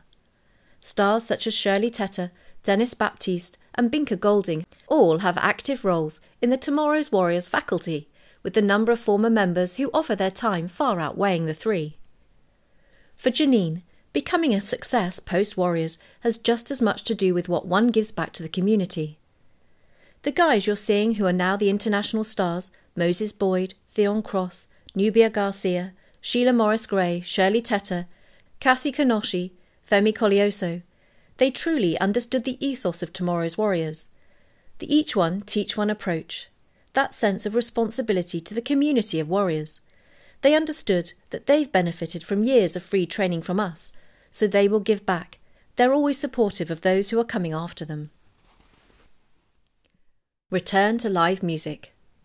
After what has been a difficult year for the industry at large, it feels fitting that Tomorrow's Warriors' return to live music coincides with their 30th anniversary, recently announcing a barrage of dates for emerging musicians, including Cheltenham Jazz Festival and a number of digital showcases and physical shows hosted by the Albany through summer 2021. Alongside this, their professional ensembles returned to the stage in July, with Jazz Jamaica All-Stars celebrating Trojan Records at Royal Festival Hall, and New Civilization Orchestra performed Parallel, a tribute to Joe Harriott at King's Place. Performing live is particularly important for the Warriors' hands-on approach to learning, motivating students with a taste of what professional life will be like if you work hard, according to Binka Golding. But also as a chance to learn and affirm young musicians' right to be on stage. For Charisse Adams-Burnett, learning through doing has been key in developing bravery as a performer and built upon the trust that is innate within the Warriors' tight-knit community. Gary's belief is that you have just as much right to be on stage and perform as anybody else, she says. You don't need to have academic validation or virtuosic ability before you get on stage. You learn that while you're there because you're in a community, and that's a very different approach. I think that has been a better route to access and diversity. Report. Change at the top of UK music. The new CEO of UK Music couldn't have arrived at a more difficult time for the industry. but Jamie Nyoku-Goodwin is optimistic about the future. Report by Neil Churchman. UK Music's new chief executive, Jamie Nyoku-Goodwin, has arrived as the sector grapples with the twin challenges of COVID and Brexit. Just 30 years old, the trained pianist, conductor and former government insider is doing what he described as his dream job, representing an industry he loves and is determined to defend. He spoke to The Musician as UK Music launched its latest Creator Survey, a key study whose findings could help shape how the industry emerges from its darkest crisis. What made you apply for the job, given the current state of the industry? Music has played a really important part in my life for so many years, and it's always been something, when I was working in government and before that, I have been incredibly passionate about and really committed to. Lots of people thought it was a strange time for me to want to come into the industry. It was actually because it seemed to be in such desperate need that really persuaded me to think that there's something I can do to help the hundreds of thousands of people working in it. What do you see as UK Music's most pressing priorities at this time? The main one is getting live activity up and running again. The music industry is an ecosystem in a way that a lot of people outside don't really appreciate. The absence of live music has hit all parts of the business. Publishers see how it impacts on commissions and royalties. The impact on performers themselves goes without saying, but rights holders are also affected, along with composers and songwriters, and even record labels are seeing the impact. What has been driving you day to day? Being a musician is not a job, it's something you hone. You work for years and years, you train, you practice. Look at professional musicians and how much they invest in their careers through lessons, instruments, and time at a young age. It's a vocation, a way of life that people have seen taken away from them in the past year. I hear from musicians every day telling me stories of how difficult it has been. Half the time it depresses me, but the other half it fires me up. Music is a part of the UK's identity. Whether you're talking about Purcell or Tallis, Elgar, Britten or Lennon, Adele and Sheeran, it is something where the UK has been consistently a world leader. And seeing this industry that has done so much for so many people around the world in such a desperate situation now is awful. But it also motivates me and the whole team to do everything we can, working every waking hour to try to get the industry back where it can be. Many industries going into this pandemic were in decline, but music wasn't one of them. The government should be doing everything it can to protect, strengthen and promote it, because when we come to the post-pandemic period, we're going to want industries with strong growth, job-centred industries that say something about the UK and can be successful on a national scale. And that's the music industry in one. So what progress is being made, especially on the issue of a government-backed insurance scheme to protect festivals and venues from pandemic-related cancellations? We're doing lots of work with the Department for Digital, Culture, Media and Sport, DCMS, and their events research programme to ensure mass events can return from the 21st of June without social distancing in a safe way. And, of course, the Cultural Recovery Fund has been very beneficial for venues to make sure that infrastructure is there. But what we really need, to take the sector from the hibernation that we have seen it in, to kick-start that, is an insurance scheme. We are pressing incredibly hard on this because we see it as the last piece of the puzzle, but a piece we desperately need. Without an insurance scheme, lots of events won't take place, and without those events, there'll be less work for musicians. There's nowhere near enough movement on this as we'd like. It's absolutely crucial. The government introduced it for the film industry. It has protected 14,000 jobs. It has enabled 200 productions to go ahead. And the film industry generated something like £1 billion in the quarter after they introduced it. Without something similar in the music industry, we could find ourselves in quite a bizarre situation, whereby in June, events will be allowed, but they won't be happening because they'll have to cancel for lack of insurance. You have worked at the heart of government as an advisor to Matt Hancock at DCMS and later in the health department, among other things. What do you bring to UK music from the world of politics? An understanding of how the levers of power work and how to make sure you achieve your objectives. I view everything as a campaign. You need to have a campaign mentality to absolutely everything you do. On the insurance issue, it's about working out who the key decision makers are, where the power lies, And who are the people who influence them? Who are the advocates we can mobilise? What we have to do strategically, and where do we want to be in 6 months' time? It's bringing that campaign experience into the music industry. I came from a musical background, and I'm really passionate about music, but I'm not a music industry insider. I present myself as someone who knows how to operate politically, and can see what the industry wants and needs, and work out how it can be delivered. The 2021 UK Music Creators Survey has been launched, with thousands of artists, composers, writers and producers being asked to give details about their work, income and expenditure. It will be used to compile an influential report for policymakers and the media. What are you hoping this year's study will show? I think we know what is going to come out of it. It'll show that musicians have been awfully impacted by the past year and found themselves in really dire situations. But one of the reasons this creator survey is so important is that, as we are making a case to government in this year of all years for more support for freelancers, to get live music up and running, and to take action to mitigate some of the effects of Brexit, we need hard data. It's so important in any business, but particularly when your job is to be lobbying and engaging with government. Do you feel there has been a general lack of this sort of information? I think this is something that the music industry has suffered from in the past. Take someone along to a concert and they will get, right there and right then, how important our industry is. Take them along, for instance, to a music project aimed at improving people's mental health. All you need to do is watch for a few minutes and you see the benefits, but try and translate that into data and you struggle. We need to go to government not just with strong arguments, not just with individual case studies, but with a survey of thousands of people giving an accurate picture. That is vital. Data doesn't lie. I would urge anyone who cares about the future of our industry to take part. The details can be found at surveymonkey.co.uk/r/UK Music 2021 CS. One of your stated goals is to get the music industry fully recognised as a key national asset. Why is that so important? One of the problems our industry has is that people like it. Everyone loves music. It almost creates a blind spot where people don't recognise how important it is on other levels.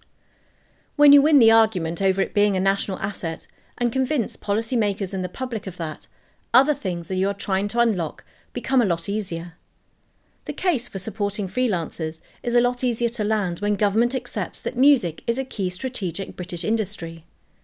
So is getting action on music education and making sure issues around COVID and Brexit are being prioritised. Are you optimistic that the message is hitting home?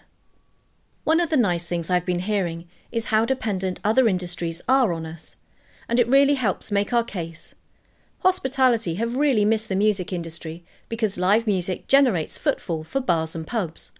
I hear people in the NHS talking about the really positive effect music has on mental health. You have people in the education sector talking about the importance of music in creative education, and how Google, Facebook and the tech firms want to employ people with creative backgrounds. Look back at last year and the debate about reopening. Music was often lumped in with sport and theatre, always being seen as a side player. Now there are whole working groups and events research programmes very much focused on the music side of things. It feels like we have started to make headway in championing our industry and making sure our policymakers understand how important it is, but there is a long way to go yet. Jamie's music story. Jamie Nyoku Goodwin's passion for music flowered relatively late. His conversion came when, thanks to the Cavatina Chamber Music Trust, a charity which gives free tickets to concerts to disadvantaged young people, he found himself at the age of 17 in the audience at the Wigmore Hall in London. It was a string quartet, he says. They played pieces by Beethoven and Brahms, which I found really boring. But then they played a quartet by Giorgi Ligeti. It was all over the place, wild and crazy, and I just sat there and thought it was absolutely amazing. Inspired, the teenager from a North London council estate applied himself to the piano and got a place at Nottingham University to study music. Lots of people there were great musicians who had been learning since the age of 4, he says. I thought, right, everyone's got a competitive advantage here, so I got into conducting. Now an accomplished pianist, he sits on the advisory boards of the London Philharmonic Orchestra and the English National Opera. The thing that amazes me about music is, when you go to a gig with 500 people, every one of those is going to have a different reaction, he says. Some people might walk out saying it's awful, others might say it was transformative. 4-string players basically changed my life, and that's something that very few professions can say. Musicians can inspire people on a daily basis, doing something they love and something they are good at. That is one of the things that makes this industry so phenomenal. Feature: Why I joined the MU. We asked 3 young performers why they joined the MU and why they treasure their membership. Billy Watman. I first came across the MU aged 14 when I needed insurance for some festival performances. As a music student, the value for money is fantastic, both for liability and instrument cover. I moved to London in 2019 to study at RCM and planned to bus to help fund my studies. Sadly, Westminster Council have made this all but impossible with their licensing arrangements, but it's great to know that the MU is standing with musicians in this struggle. I also frequently perform across Europe, and Brexit may cause some travel headaches. Again, it's good to see that the MU are already on the case to help. Described by Tony Visconti as a little genius, Billy is a 20-year-old classical and fingerstyle guitarist who in 2016 reached the grand final of Sky Art's Guitar Star. His online videos have around 100 million views, including a viral busking performance of Bohemian Rhapsody at Edinburgh Fringe. In 2019 he released his first album, Riversong, followed by the 2020 EP On With The Show, a selection of instrumental Queen arrangements. Equally at ease on steel or nylon strings and refusing to be pigeonholed, his live show offers a mesmerising journey through the genres. For more info, go to billywatman.com. Sophie Kilburn. The MU is a support network that is truly there for you as a musician and as an individual. Like many, the pandemic made it extremely tough financially for me to survive. Without the MU Hardship Fund, it would have been nigh on impossible for me. They help and support me through all the vital admin and legal stuff that I would just brush under the carpet, hoping it would go away. The MU's professional and concise advice helped me to take control of my own career and not get overwhelmed. As lockdown starts to ease, the MU are still there, like they were a year ago, making sure my rights are protected and voiced. Sophie is a Derbyshire-born singer-songwriter who merges melancholic pop with indie angst. She has received global praise and recognition as an undeniable songwriting talent, as well as backing from BBC Introducing and Mahogany. Her stripped-back and intimate single, Call Home, led her to playing Amazing Radio's virtual CMJ Festival alongside Declan McKenna and Wolf Alice, and being named Best of 2020 by Chalkpit Records.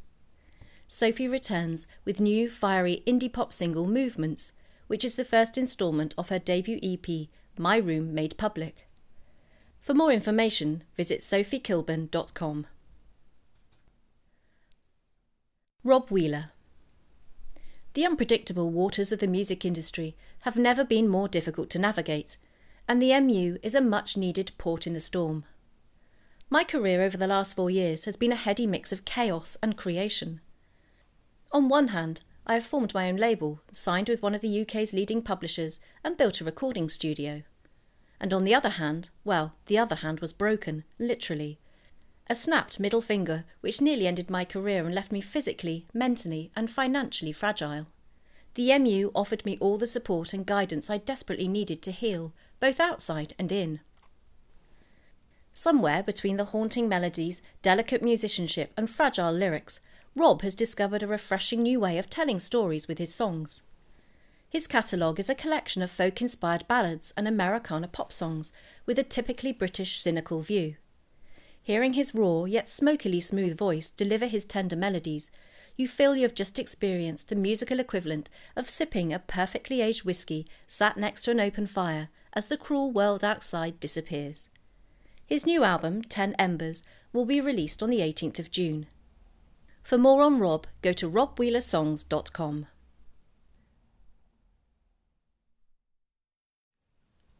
Profile. Sharing stories. Young cellist Ruth Hallows isn't long out of music college, but her blog that highlights the value of musicians helping each other out is becoming increasingly popular. Profile by Ariane Todes. It's a bit like wizarding, she says. There are musicians and there are muggles. It's nice to feel part of something special. At the age of 28 and only a few years out of music college, cellist Ruth Hallows is still enthralled by the career she signed up for. She is under no Harry Potter spell, though. Using her blog to explore the ups, downs and myths of life in the profession, she is at the vanguard of the movement to open up the mental health issues of musicians and tell the truth about musical life. If I can create a less perfect world for the next generation to be okay with, she says, I think I'm doing a good job. Hallows started the cello relatively late, aged 13, having begun on violin. She never felt a choice about being a cellist, though. Everyone else has a story about how they saw a cello in an orchestra and knew that was what they wanted to do. I've never been like that. It wouldn't be a question to do anything else. I can't imagine my life without it. She always felt the pressure of her late start, even as she went to the Royal Welsh College of Music and Drama. I wasn't the standard I should have been when I did my audition, and I was lucky to get in. I was very aware of having to play catch-up and being the underdog. That's something I've struggled with throughout my studies. Her mental health suffered at college, and after taking a year out to reboot, she joined the 3-year MPerf course at the Royal College of Music, studying with Alexander Shoshian. He often had to protect her from herself and some of the ways that young musicians learn. It took me a while not to come back and say, I've done double the amount you asked for, just to please him, she says. As a child, you're taught you'll get more praise if you do your homework quicker or do double the workload. Alex was firm in saying, I've pushed you as far as you can go. If you go any further, you'll make yourself ill, so please don't. He noticed it a few times and was strict in getting me out of those bad habits. Changing ethos. The intense self-criticism required to learn an instrument, combined with an education system that aims to produce competitively viable musicians, is a recipe for damage. Does Hallows think the ethos of music colleges is changing? It was making a transition while I was studying. When I went to the Welsh, it wasn't something we talked about. As I started at the RCM, health and well-being were kicking off, and people were having to put things in place to look after students. The RCM looked after their students brilliantly. Colleges are making health and well-being a big part of their study life now, and I think it will help. I also think the only way people are going to get past it is by working through it themselves, with the help and support of supportive staff, teachers, friends. That's how I've done it. Now, as a teacher herself, she brings the insight of her own experience. How you react has a huge influence on how someone feels about what they've just shown you.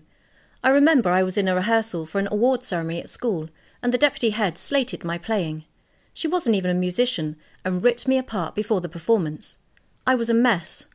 I'm aware of how I react to things in an encouraging way that doesn't make students feel judged and doesn't feel personal. Anything I say is about the cello, not about them. This is something Alex taught me. When he saw that I couldn't differentiate between the cello and myself in lessons, and that I was getting upset thinking I'm not good enough as a person, he would say, that's ridiculous, I'm talking about the cello. I make a big effort not to repeat the habits that mess me up. Self-assessment. Paradoxically, lockdown has helped. It forced me to assess things I'd been pushing down, she says, because I'd been working so hard trying to do my degree and get a job and be a freelance. I'd been neglecting a lot of emotional stuff. I'd been neglecting myself. I had time to work out how to cook food properly and to discover what a balanced diet is. It's been nice not to be so horrible to myself. It's a huge problem at music college. If you don't get something right in practice, you can start being verbally abusive to yourself. That talk can wear away at you. It's been nice not to hear it. I was given this space to finally look after myself. In her blog, she attempts to open up all these subjects, writing honestly about subjects such as performance anxiety, motivation, her experience of lockdown, and the recent loss of her mother, as well as interviewing her peers and offering practical suggestions. She explains, if we're all a bit more open about the difficult bits, it's so healing and comforting. Fear drives us so much, and we have this horrific obsession with perfection. My own obsession with perfection has crippled me. She is optimistic about the way things are going in the music business. The old way of thinking is being forcibly pushed out, she says, because the new soloists, orchestral players and graduates are so of the mindset that everyone should be equal. We're less comfortable sitting with injustices, and we're not afraid of speaking out. The music world is listening and has to adapt. We still have a long way to go, but the people who are coming out of education and into the industry are so passionate and driven that the business is going to have no option but to change. Make a stand. Some habits die hard, though. It's optimistic to assume there aren't certain problems with gender equality, she says. We still have to iron out some of the conversations.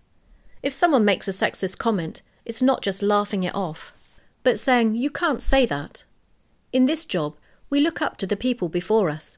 It's a natural progression. If there's sexist banter, it gets copied and then it doesn't stop. We're starting to recognise this, but it takes being brave enough to say, "We can't say that anymore." Transitional phase. Hallows' career is a combination of solo, orchestral and chamber music performance and teaching. She's currently working on an album of previously unrecorded works by female composers, including Mary Howe and Louise Ferenc. Her dream is to be in an orchestra.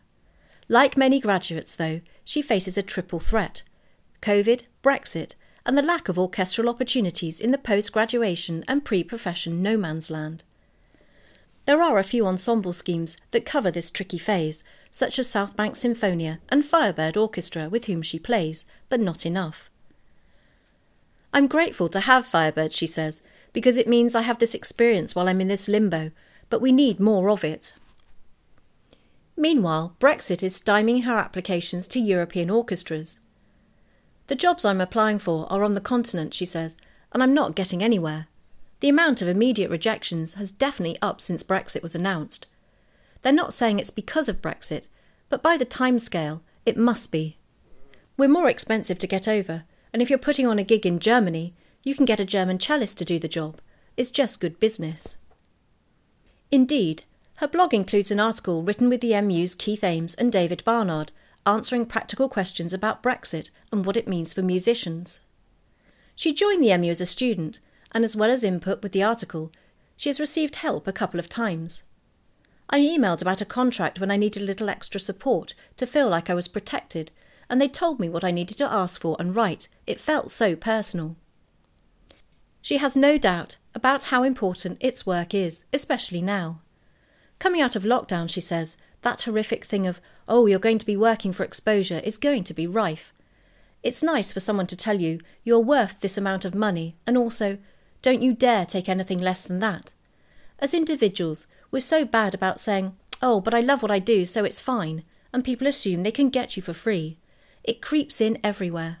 For musicians, especially naive postgrads like I was, it helps if you have a huge army that knows what it's doing.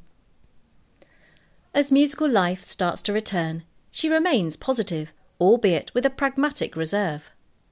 "I think we've become kinder," she says, "but I worry that this will be forgotten as soon as normality kicks in, and that we'll forget lockdown ever happened and forget the things we learnt. If, as musicians, we can keep that kindness and the acceptance that we couldn't practice because we were too exhausted with lockdown, and carry that healthy approach into the next stage of normality, that would be good for the industry." For more information on Ruth's career and to read her blog, please visit ruthhallows.com. Ruth's blog. Initially, Ruth's blog was going to be a travel journey from Hong Kong, where she took a job as a cello teacher after graduating. When that role didn't work out, she used it to confront her own professional anxiety. Scrolling through Instagram and Facebook, she says, you're bombarded by what people are doing. Everyone makes the effort to look like they're busy even when they're not. My biggest fear was seeing everyone else moving ahead. How could I get on top of this fear? By asking people what they've been doing since graduating. It was a good switch in my brain. Instead of this competitive world we're brought into through music college, I was celebrating what my friends were achieving. It took away my fear because I was supporting them and coming from a healthier place. It helped that her friends could be open too. The people I was speaking to felt at ease enough to say, "I've had some dark times. I realised I'm never on my own about how I feel about the music world. Everyone else is feeling the same. It's nice to hear that it's helped people along the way. It's been really cathartic. Ruth is proud of what she's achieved with the blog. I'm not one of the trailblazers doing amazing things, she says, but the blog is the place I can make a difference. I can help others and help myself at the same time. It's been so helpful to help blow the lid on all these issues we face, especially in such a tricky time, going from student to young professional. Report. A new era for Tin Pan Alley. On the eve of the opening of a bold new development that will transform London's famous Denmark Street, the musician assesses its legacy and its future. Report by Neil Crossley. On the 31st of October 2021, a 34,000 square foot development described as a unique multi-sensory experience will receive its much-awaited soft launch at the intersection of Oxford Street and Charing Cross Road in central London. It's all part of a £1 billion commercial redevelopment of the area in and around Denmark Street, the thoroughfare dubbed Tin Pan Alley that has served as a vibrant hub for London's musicians, music publishers, recording studios and musical instrument shops for over 100 years. Giant LED screens will beam immersive advertising, promotional stunts and art installations on what is being called the largest digital canvas in the world. Shops, galleries and a boutique hotel called Chateau Denmark are other prominent features. The development will see the creation of 3 new live music venues. A 2,000 capacity venue held as the largest live music venue to be built in central London since the 1940s, the preserved and resurrected 12 Bar Club, and a 300 capacity venue within the hotel. There will also be a strong focus on developing new artists. Outernet Global has partnered with the BPI to launch the BPI Recording Studio, a facility offering pro bono recording for the next generation of UK music talent from all genres and backgrounds. Outernet Global has also partnered with broadcaster Bob Harris and his multi-platform music and production company Under the Apple Tree to bring beautifully filmed sessions and live music to its Denmark Street district. At a time when the live music industry is ravaged by venue closures and the devastating impact of the pandemic, this all seems hugely positive news. Those with a vested musical interest in Denmark Street wait keenly to see how well the new development will reflect and enhance its rich musical legacy. Publishing pedigree. As cultural London landmarks go, Denmark Street has a unique prominence. Over the decades, it has been at the heart of the British music industry. It was initially known as a hub for music publishers, with the first, Lawrence Wright, setting up premises there in 1911. Wright also went on to found the Melody Maker in 1926, by which time another music publisher, Campbell Connolly, had moved its offices to the street. But it wasn't until the 1950s when Denmark Street really began to make its mark as a focus for music publishers, songwriters and arrangers working in popular music. Lionel Bart, writer of the musical Oliver, started his writing career for music publishers here and went on to become known as the King of Denmark Street. In 1952, the New Musical Express was founded at No. 5 Denmark Street, and by the mid-1950s it was also home to the first generation of rock and pop managers. Most notable among these was manager Larry Parnes, who built up a roster of British rock and rollers such as Marty Wilde, Billy Fury, Joe Brown, Vince Eager and Georgie Fame. By the early 60s, the music publishing trade began to decline as emerging bands such as the Rolling Stones showed it was possible for artists to write their own material. Some publishers lost touch with changing tastes, a fact highlighted in the 2009 book From Backrooms to Ballrooms by Madness singer Suggs, in which he records how Mills Music Limited, based at No. 20 Denmark Street, told London-based singer-songwriter Paul Simon that his songs Homeward Bound and Sound of Silence were uncommercial. Studios and sessions. As the new wave of beat bands emerged, recording studios began to appear on Denmark Street. One of the first of these was Regent Sound Studios at No. 4 Denmark Street, launched in July 1961 as a unit for publishers to record their songs.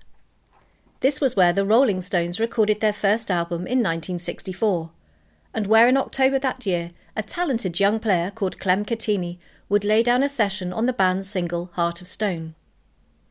Cattini started out as a house drummer at the Two Eyes Coffee Bar, before joining touring band the Beat Boys, backing Larry Parn-managed acts such as Marty Wilde and Billy Fury.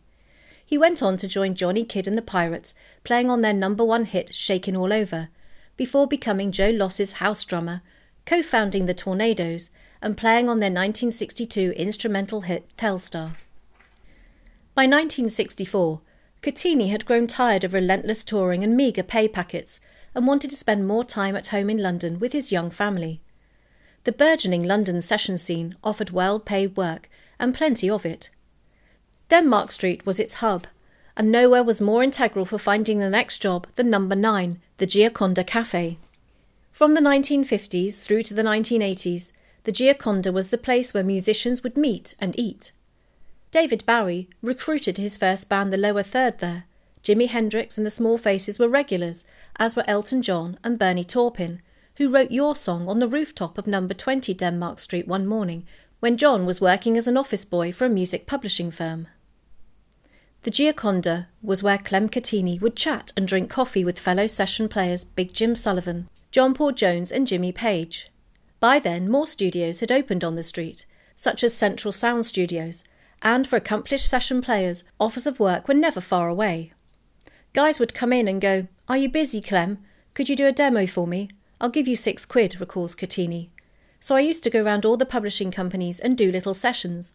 And then I started getting calls from people going, "Did you do the demo for such and such? Well, can you come and play on the master?" New generation. By 1975, a new generation of musicians was making its presence felt, headquartered above a rehearsal studio at 6 Denmark Street. Malcolm McLaren had bought the property of the band Badfinger, and it became the headquarters for his new charges, the Sex Pistols. The rehearsal room at 6 Denmark Street was later used by original Pistols bassist Glenn Matlock for his new band Rich Kids. In 1980, it became the home of Karen Woodward and Sarah Dallin of Bananarama. By then, the businesses on Denmark Street were shifting once again, as music instrument retailers, particularly guitar stores, began to dominate the street, a trend that continues to this day. One of the first was Andy's Guitars at 27 Denmark Street, which opened in 1978 and built up a strong reputation before its closure in 2007. Stores that still remain include Rose Morris at No. 10 and Regent Sounds at No. 4, a shop created on the site of the original Regent Sound studios. Like most instrument retailers on the high street, the last year has been devastating. Crispin Weir, who has worked at Regent Sound since it opened in 2004 and bought the business in 2010, says the business lost 95% of trade in the last year. Weir estimates that 25% of his trade is from professional players, many in bands who are passing through on tour. He says the strength of his business is in offering a specialised bespoke service. Most professional musicians would never dream of buying a guitar online, he says, as they recognise that no two guitars play, feel or sound the same, even if they are exactly the same model produced at the same factory on the same day. He hopes that by continuing to provide a bespoke service for discerning professional players, he and other instrument retailers will be able to prosper within the forthcoming Outernet London development. My own feeling, he says, is that it's either going to be a huge success or a massive flop. It's really hard to know at this stage. It's very impressive when you see the films and the plans and everything. It is absolutely amazing in terms of what they're trying to do. The difficulty is reconciling that with the history of Denmark Street and what the musical instrument retailers do, because being a specialist shop, it's quite hard to put that into the thumping heart of a very commercialised development. Instrument stores. Weir is positive about the new Denmark Street and says he and other musical instrument retailers are keen to stay and make this work. We are all at the final stages of negotiating the leases, he says. The problem is making sure that there is affordability, certainly for the next 15 to 20 years. Other than that, it will be a case that everyone will have to leave. He accepts that they may have to diversify in response to the shifting customer demographic. Already, he has installed a recording booth in the shop so that customers wanting to record tracks can do so straight onto acetate. He may have to look at selling records and other imaginative merchandising options. I'm nervous about future rents and how I'm going to have to move into merchandise.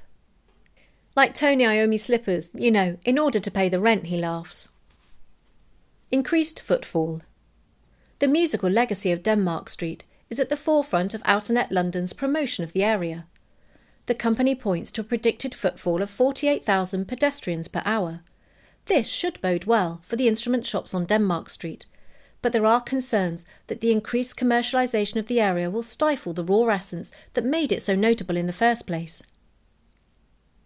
Philip Farrell, CEO, Outernet Global, refutes this view.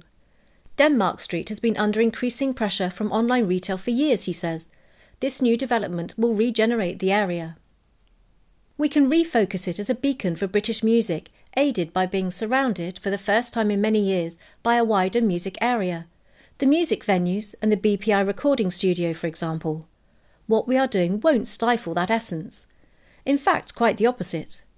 We're looking at the whole musical history of the street and helping illustrate the fact it is unbound by genre and more than ever a place for all music and artists. It's easy to view Denmark Street through rose-tinted spectacles, its gritty, alluring past overshadowing 21st century realities. Like neighbouring Soho, Denmark Street has undergone a dramatic transformation. For retailers like Crispin Weir at Regent Sound, the challenge is securing long-term viable leases while embracing the predicted vast increase in tourists to the street. Balancing the tourism and musicians is something we've always had to do, he says, so it's not strange to us at all, and we still have a lot of professional and often very famous musicians coming in, so it's fantastic that they're not put off. Ultimately, you've got to roll with the punches. It's hard to say if it will be better or worse. It's going to be impossible to tell until we do it, so let's just try and make it work. What Outernet will offer. The musician asked Filippo Farrell, CEO, Outernet Global, how the new development will benefit musicians and musical instrument retailers. What do you think Outernet London can offer musicians? So much, and to all levels of musicians. The fact that all the music stores will thrive, the pro bono studio for those starting out, and the 3 venues for artists who are further on their journey. At the heart of Outernet is making sure that this area continues to be a place musicians love to come to, whether it be to buy instruments, perform, record, or go to gigs. Do you think it's possible for musical instrument shops to still offer a specialised service to musicians in the heart of such a commercialised environment? Our approach to Denmark Street is driven by a long-standing commitment to retain and restore its authentic spirit, so the shop fronts are being faithfully repaired. The leases say that the shops have to remain music shops and they have preferential leases. We aim to amplify Denmark Street's global reputation as the place in London to buy musical instruments, whether in person or online. Shops such as 66 Sounds tell us they want more than a shop. They want a platform to connect with their audience, either physically or online, via shopping and music content. Only Outernet can provide that to Denmark Street as a whole. The street's always been a close-knit community, and we look forward to illustrating just how much we believe specialism and commerce can live together in a comfortable and complementary fashion. Street Smarts. Lee Anderton, Managing Director of Anderton's Music Co. in Guildford, shifted his business's entire operation online when the pandemic hit, and saw sales more than double. He believes there is still a place for city centre bricks-and-mortar instrument retailers, such as those on Denmark Street, but only if done extremely well and offering a specialised service. If you want to stay in business as a physical retailer, you've just got to be very, very good at it, he says. I mean, maybe Denmark Street will become 4 or 5 cool stores that deal in vintage instruments and have blue plaques outside saying Jimi Hendrix was here, and it'll work. The challenge, he says, will always be that businesses opening premises in the suburbs will always have the advantage of more space and easy parking because of cheaper rents. That's the one thing they've got, he says, space to put stock on display, to have boxed brand new stock ready to go when someone wants to buy one, parking, and of course in London no one's really able to do that. But I think you're going to see a weird rebalance in the next 10 years in terms of what does it cost to live in London and what does it cost to have a shop in London, and that might be the saviour of a street like Denmark Street. Advice. Understanding metadata. If you've ever written or contributed to a piece of recorded music, Chances are you want it to be heard and you want to get paid. But that's impossible without metadata. Gary Walker delves into a vast and quickly evolving subject. Metadata has existed for as long as music has been released physically. Think back to the first time you lowered the needle on a record and sat back to read the sleeve notes. Metadata is all the information attached to a recorded piece of music. It may seem a dry, daunting topic, and it is a labyrinthine, constantly evolving subject, so we'll only be covering the basics here. The most fundamental and significant implication for musicians is, if your data's not right, people are less likely to find your work and you probably won't get paid. The picture became wholly more complicated with the advent first of MP3 downloads and then streaming platforms such as Spotify and Google Music, as a vast digital paper trail of song and album titles, track creators and performers, record label information and royalty splits began to emerge. Some of this data is incomplete, inaccurate or entirely absent, and without standardisation between the multiple platforms, distributors and labels, the value of unclaimed royalty payments has spiralled. Add in the fact that for every one of the millions of pieces of music online exists the composition, the recording, and often multiple releases stemming from it, with compilations, remixes and cover versions further muddying the waters. Then consider that songs may be written by numerous collaborators. Rights vary between global territories, and bands or artists can switch record labels, and then you begin to get an idea of the scale of the problem.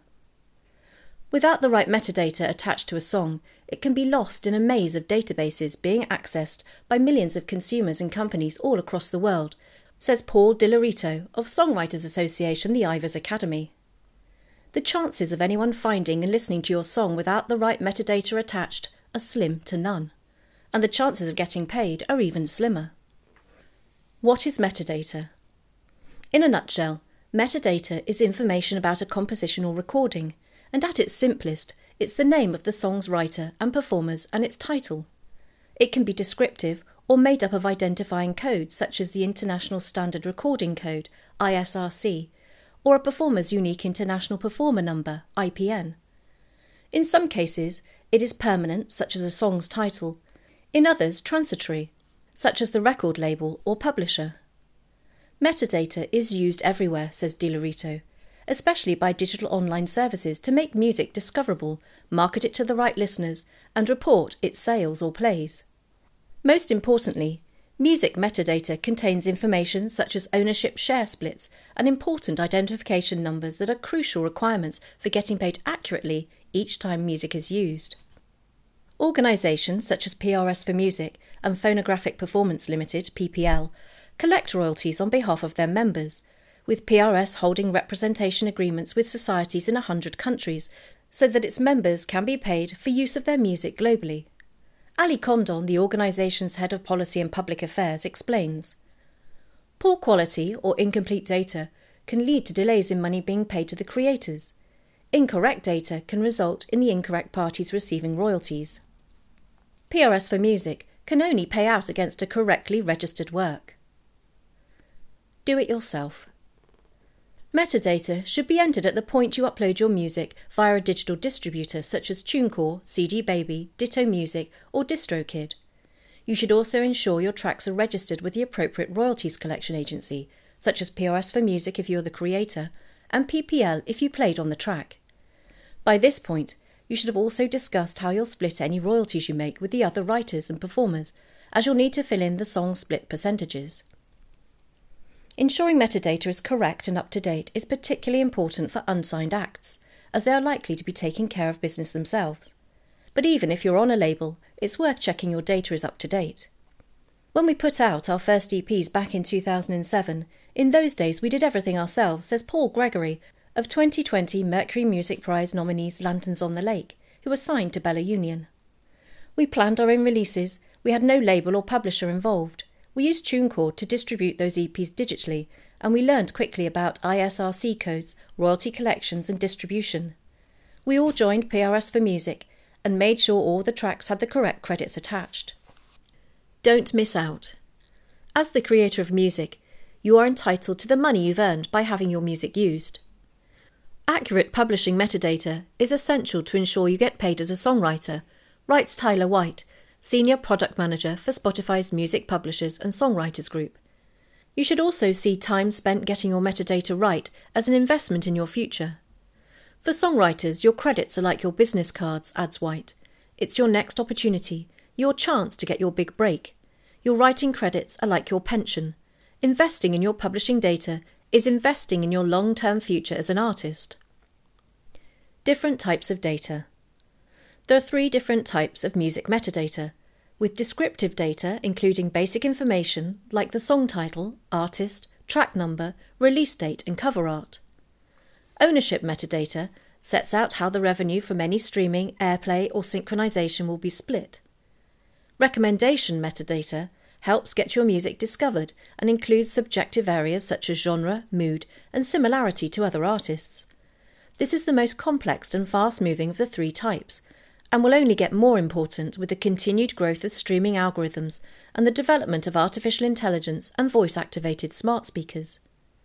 Just imagine what's going on in the background when someone says, "Alexa, play me a new song I'll like." Songwriters and other contributors are recognising the benefits of discovery metadata and how it can help fans find their entire body of work no matter who recorded it, says DiLorito. But while descriptive metadata is essential, it can be more easily misinterpreted or misrepresented, so it's not always a case of more is better. You want to make it easy for consumers to find all your work, but not so that the search and sort process becomes full of superfluous metadata that drives consumers away. The scale of the problem. It would be unfair to say that the music industry has done little to address data issues, says DiLorito, who advocates the introduction of an industry-wide minimum viable data standard. But a unified global solution has yet to be achieved. It's impossible to quantify the amount of money outstanding for unpaid royalties globally, but in the US, the Mechanical Licensing Collective, MLC, recently recovered $420 million that it is now seeking to match to copyright holders. That money dates back some time, and you can argue it's ultimately a result of one or many of these data issues, DiLorito suggests. So in terms of how big the problem is, this can give some indication. Condon adds, it is a significant challenge. A composition may have 5 songwriters, meaning there are possibly 5 different publishers attached. Those splits aren't necessarily equal and must be agreed by the parties involved. All of that information needs to be present and correct in order for everyone to be accurately attributed and paid. Then you add the data pertaining to the sound recording, possible cover versions, syncs, use in a compilation. All of those manifestations create more relevant metadata, and little details can make a difference. It's not too late. If you've previously neglected or been unaware of metadata and think you may have missed out on royalties, you may still be able to claim what you are owed. We didn't know PPL existed until we were on our 3rd album, and it can only be backdated so far, says Gregory. It was only by accident we found out, so it's not just getting the actual data part right, it's understanding who actually collects the royalties and making sure you've signed up with them. You should also devote some time to ensuring your historical metadata is accurate. It is important not just to register correctly from the outset, but to update the data as and when anything changes, says Condon. How you do that will depend on which streaming platforms and distributor you use, but most have help pages on the subject. iTunes Connect also enables artists to submit a request to update metadata retrospectively. Tracking down money from legacy releases in this fragmented digital landscape is a complicated detective task, though. While we operate a robust automatic and manual matching process to ensure that we identify as many works as possible, and all of that information feeds into our AI tools, says Condon, if a work is not registered correctly, we will not be able to pay it in a given distribution. We also have a tool by which members can claim usage that has gone unidentified, which similarly helps to improve our database. The message from everyone we spoke to is the same. Don't overlook your metadata and don't delay. Consider it immediately, urges Gregory. If you wrote a song or played on a song and your name isn't on there, you won't get paid. I think a lot of musicians are put off looking into it because it's all so murky, but it's something you really have to do. Help is at hand. The data debate is a huge one. but many organisations have sprung up in an attempt to help artists retrieve the royalties they're owed. Sessions Creator Credit software, developed by Bjorn Ulvaeus, Max Martin and Nicholas Melinda, is designed to tackle the problem at source. It can be embedded into digital audio workstations such as Pro Tools, ensuring that metadata is captured at the point a piece of music is created, and then stays with the track on its journey to labels, publishers and streaming platforms. Music recognition technology software is also emerging to help match music to rights holders. PRS for Music recommends its members register their work with SoundMouse and is in the process of trialling similar solutions for public performance, live and online work. If you are a PRS member and think you may have unclaimed royalties outstanding, head to the organisation's website and check out the informative how-to guide on how to claim. For further reading on metadata, the excellent think tank site recently published a report titled Drowning in Data, which is fascinating for anyone interested in finding out more about metadata. It is available as a free download from thinktank.com. Top 5 tips. How to manage your metadata. 1.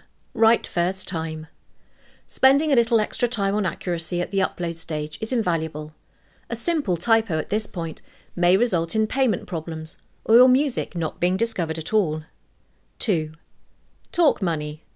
Agreeing the song split percentages between the creators and performers up front is key to everyone getting paid correctly. It's not a conversation you should be having retrospectively. 3. Register your track. As well as filling in your metadata, you should ensure your music is listed with PRS for Music if you're the writer of the track, and PPL for everyone who contributed to the recording. 4. Keep on top of it. Don't just fill in the data when you upload your track and then forget about it. A little housekeeping once in a while will prevent payment mistakes. 5. Get what you're owed. If you didn't initially fill out metadata correctly, don't worry. The money is out there somewhere and there are means by which you can recover it. Top tip. Make it automatic. To ensure that you get the right information input at the right time, make it as much of an automatic process as writing a track list. Report. Fair play and fair pay for parents. Becoming a parent is a right, not a privilege. But how does the government support musicians who have children? Report by Katie Nichols. Discovering that you're going to become a parent can be an emotional tsunami. Compounding this whirlwind are the more prosaic but nevertheless vital considerations of what benefits you're entitled to and how it will affect your future career as a musician. What you can claim in terms of payment and leave can be separated into two camps, the employed and the self-employed. Employed musicians can claim statutory maternity, paternity, adoption pay, and statutory maternity, paternity, adoption leave. Employed musicians also have the option to take advantage of shared parental leave and pay, which means the mother or the main adopter can share their leave and the payments with their partner during the first year.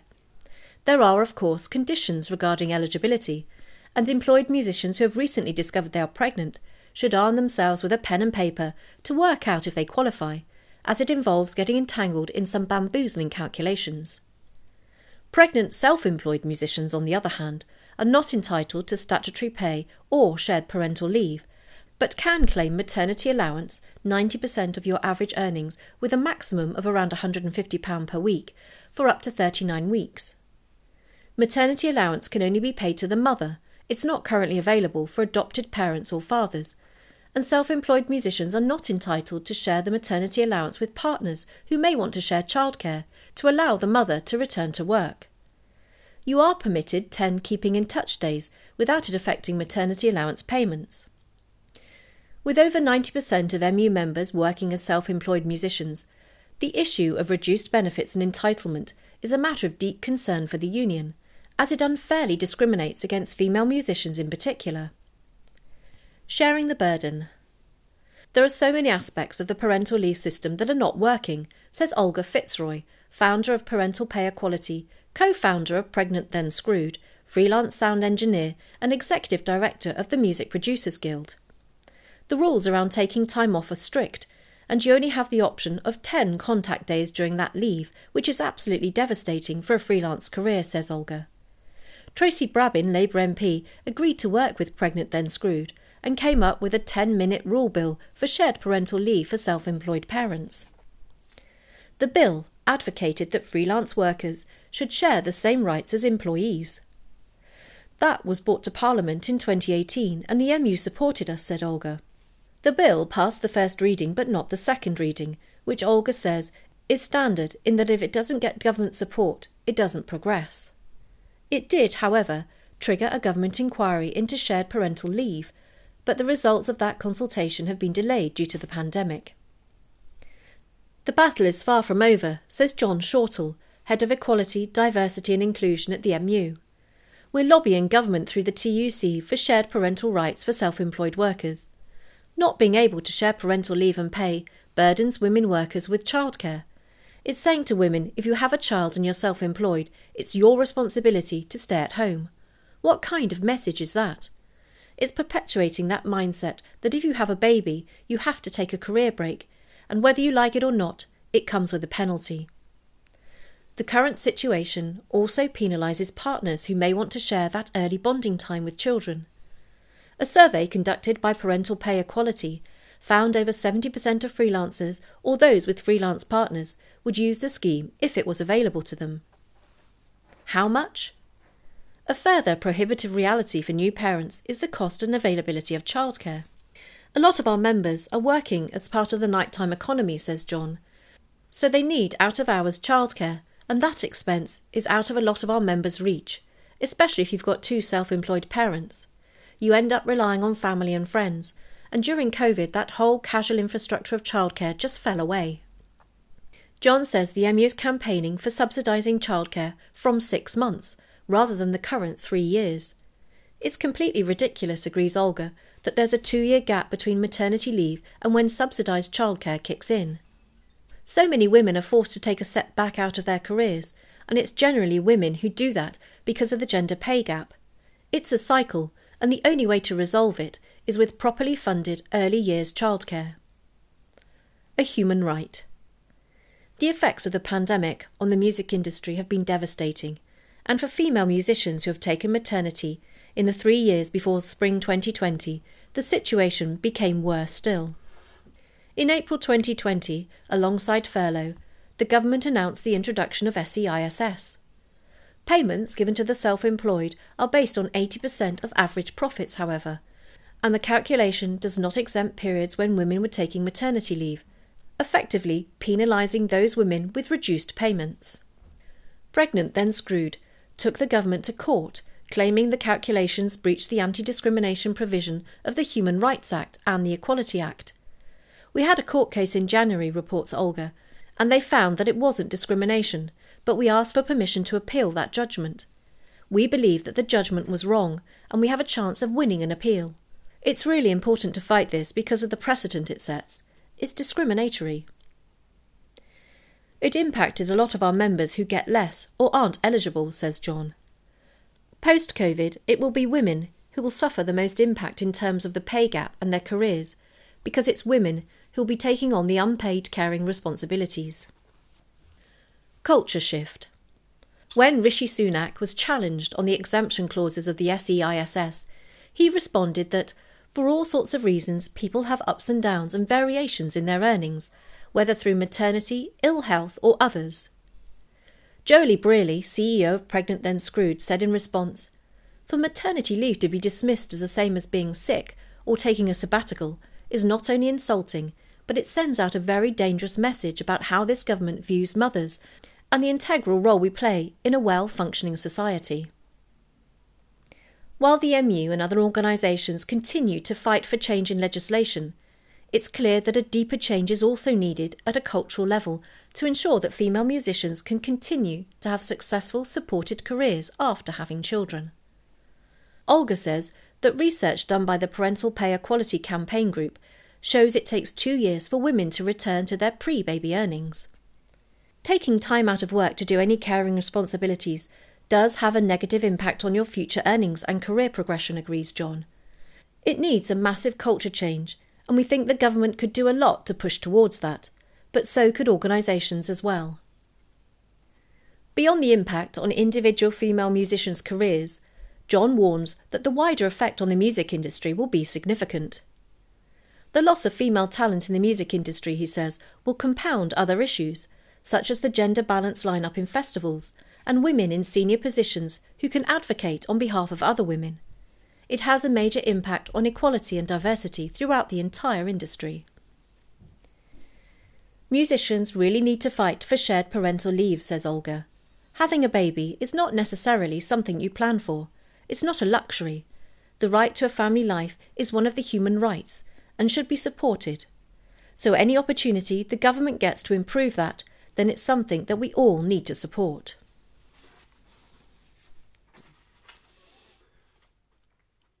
Campaign for Change. The Musicians' Union is supporting the campaign for shared parental leave for the self-employed and is lobbying Parliament through the TUC. Parental Pay Equality has a petition supporting this change, which can be found at its website at parentalpayequality.org.uk.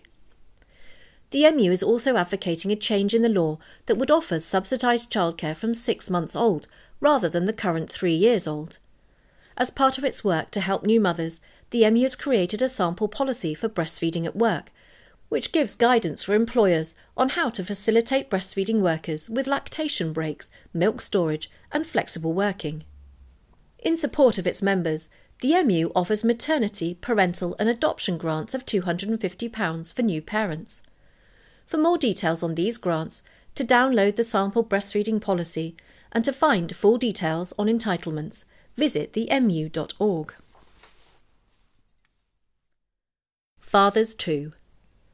Alongside the burden it places on mothers, the current UK maternity and paternity entitlements also penalise fathers or partners in same-sex couples who want to share their child's formative years. In Sweden, one of the world's most generous countries when it comes to paternity leave, parents are entitled to take 480 days, with 90% of fathers taking leave in the first year. The self-employed are more disadvantaged than anyone because maternity allowance is awful and the system places the entire burden of childcare onto mothers, says John Shortall. It's bad for the other parents too, because it denies them that time to bond with the children. And it's important in balancing gender inequalities in the home and in the workplace. Pregnant Then Screwed is advocating 3 months ring-fence parental leave for both parents at 90% of the salary. We believe that if both parents have access to properly paid parental leave, this would mean fathers will spend more time with their children, which would have a positive impact on everyone.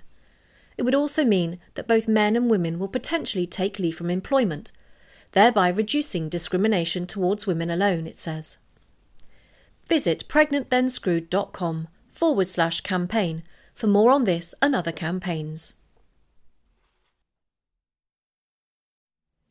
Reviews. A look at some of the new albums, EPs and downloads released by MU members for 2021, to go with links for more information on the featured artists. Reviewer, Roy Delaney. Onyx Brass. This veteran and versatile brass quintet, featuring trumpets, tuba, French horn and trombone, are all seasoned players with illustrious orchestras such as the LSO, the ENO and the Birmingham Symphony Orchestra. Onyx Brass's mission is to reflect the status of the brass quintet as a serious medium for chamber music. Their latest recorded project, however, is a deeply important and unusual venture for founder-member Dave Gordon-Shute. His grandfather had escaped Berlin in the mid-1930s, and after he died, Dave discovered that he had been bequeathed a collection of letters that his elderly relative had collected from many of the musical greats of the past, including Brahms, Mendelssohn and Richard Strauss. One letter referred to Strauss's Zwei Gesang Opus 34, which, by coincidence, Dave had just started to study. This sits alongside works by many of the other composers featured in the letters. At first it feels disconnected, but in reality it's an utterly apt, deeply moving personal project. Onyx Brass, Fest Music, a Legacy. Stirring brass pieces in original arrangements by this fine British chamber quintet, from composers of the calibre of Schumann, Rubinstein, Robert Franz, Richard Strauss, and many other major names. onyxbrass.co.uk. Classical. Lineral Consort, La La Ho Ho. A collection of rare Renaissance viol pieces from the early 16th century, discovered in a manuscript in Vienna's National Library of Austria, and previously owned by the massively wealthy Jacob Fugger. RenaissanceClassics.com. Jane Gordon and Jean Rauchot. Gabriel Fauré. One of the most influential of the fin de siècle French composers, Jane Gordon on violin and Jean Rauchot on piano ably worked their way around Fauré's distinctive writing, recreating his magical sound in these moving pieces. ResonanceClassics.com. Fenella Humphreys, Sibelius and Josephson. Violin virtuoso Humphreys joins with the BBC National Orchestra of Wales to tackle some of the most formidable of works from Sibelius, plus the debut of a new Josephson work. ResonanceClassics.com. Scott and Devine, Beyond Beethoven.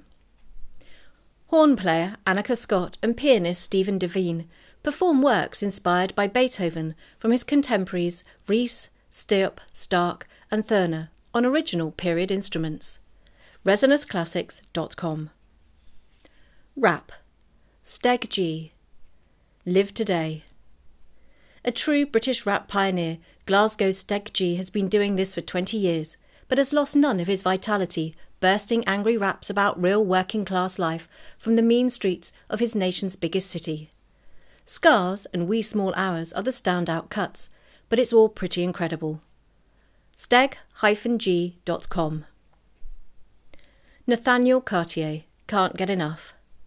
Laid-back and jazzy festival hip-hop from a Swiss musician who's found himself in Edinburgh, and most certainly knows how to get your feet tapping and your head nodding with his laid-back style, the sound of summer.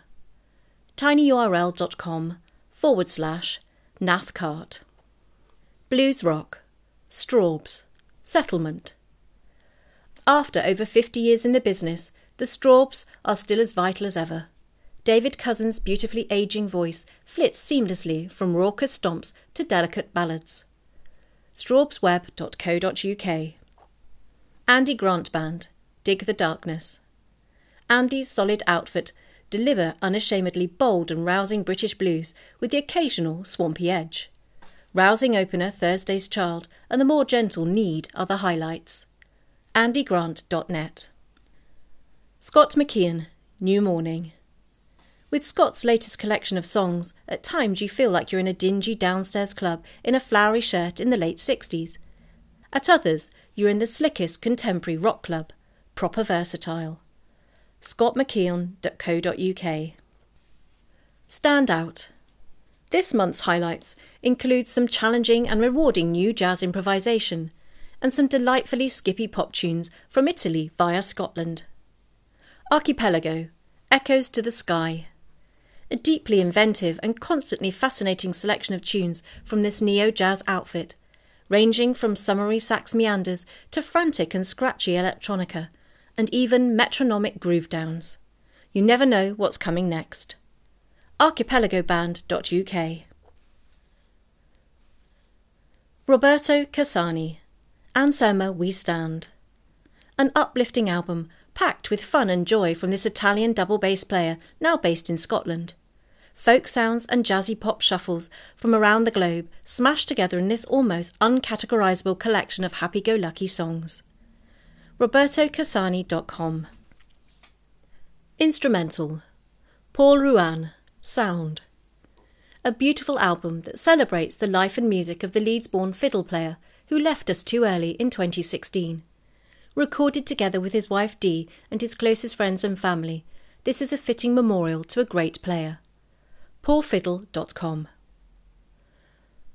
McConaughey, Lefanu and Swain, Relationships. The relationships referred to in the title refer to familial and friendship links between the composers and the players involved, which makes for some very fine violin and piano pieces. ResonanceClassics.com. Mike Adcock, The Ludwig Variations. A delightfully odd collection of sparse and occasionally frantic music that sees Mike improvising on his wheezy old Ludwig accordion.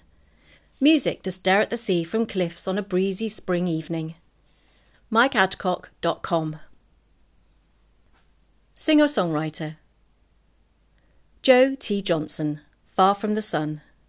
Joe's gentle and drifty vocals float effortlessly over the jangling indie folk guitars, evoking long summer nights and some of the guitar band greats from a variety of British vintages.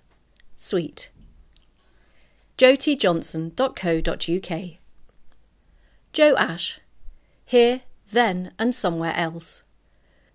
Joe's bold, dramatic voice grabs your attention on the edgy innocence, and her nuanced piano on the more gentle waves of the instrumentals unspoken and the porcelain fragile petals leave you all relaxed. joeashmusic.com. Tim Holhouse, Lost. This prolific minstrel never fails to demand your attention with his painfully honest autobiographical songs. Underground stars like Barbara Luck, A.J. Simmons and Ellie Shepherd all guest on this album of collaborations. timholhouse.com. Folk. John Renbourn Group, A Maid in Bremen. A reissue from a classic show from 1978 in Bremen in Germany from John's post-Pentangle outfit, featuring Jackie McShee on vocals, plus players the calibre of Tony Roberts, Keshav Saf and Sandy Spencer beside him. mig-music.de. Ashley Hutchings, A Midwinter Miscellany. From Fairport Convention to Steed-Eye Span and the Albion Band, Ashley's been at the very heart of British folk for decades, and this collection of songs and poetry brims with experience and a life well lived. ashleyhutchings.co.uk. Dave Townsend, Concertina All Sorts. True to the album's title, Dave plays all sorts of music on his concertina, from the depths of the 16th century right up to the present day. From the baroque sounds of rondeau to the more sentimental farewell old friends, he visits a whole world of musics from the tip of his fingers. davetownsendmusic.com. Roots. Ian Matthews, Fake Tan. Recorded in Norway with his trusty crew of local musicians, Ian treats us to 10 old favourite songs and a brand new one, including a delightfully stripped-back version of Woodstock, bringing a new verve to it. ianmatthews.nl. Gig Spanner. From Poets to Wives. The former Steed-Eye Span stalwart and his pals open with the wistful fiddles of She Moved Through the Fair, before delivering 8 more songs, both delicate and joyfully stompy. gigspanner.com. Solomon Smith, Birdland Reappraised. From smooth barroom slides to more lusty sing-alongs, this Cambridgeshire singer-songwriter makes folk, funk and jazz collide into a potpourri of sounds. solomonsmith.com. To submit an album for review, please send links to your recordings and PR material to the musician at themu.org. You should also forward your cover artwork and or photos, minimum 300 dpi resolution, to keith.ames@themu.org. We try to help as many members as possible, and preference is given to members not previously reviewed. Tools of the Trade. Vocalist Louise Clare Marshall explains why her instrument requires as much maintenance as any other. By Gary Walker. Louise Clare Marshall has been singing since she was 15 months old.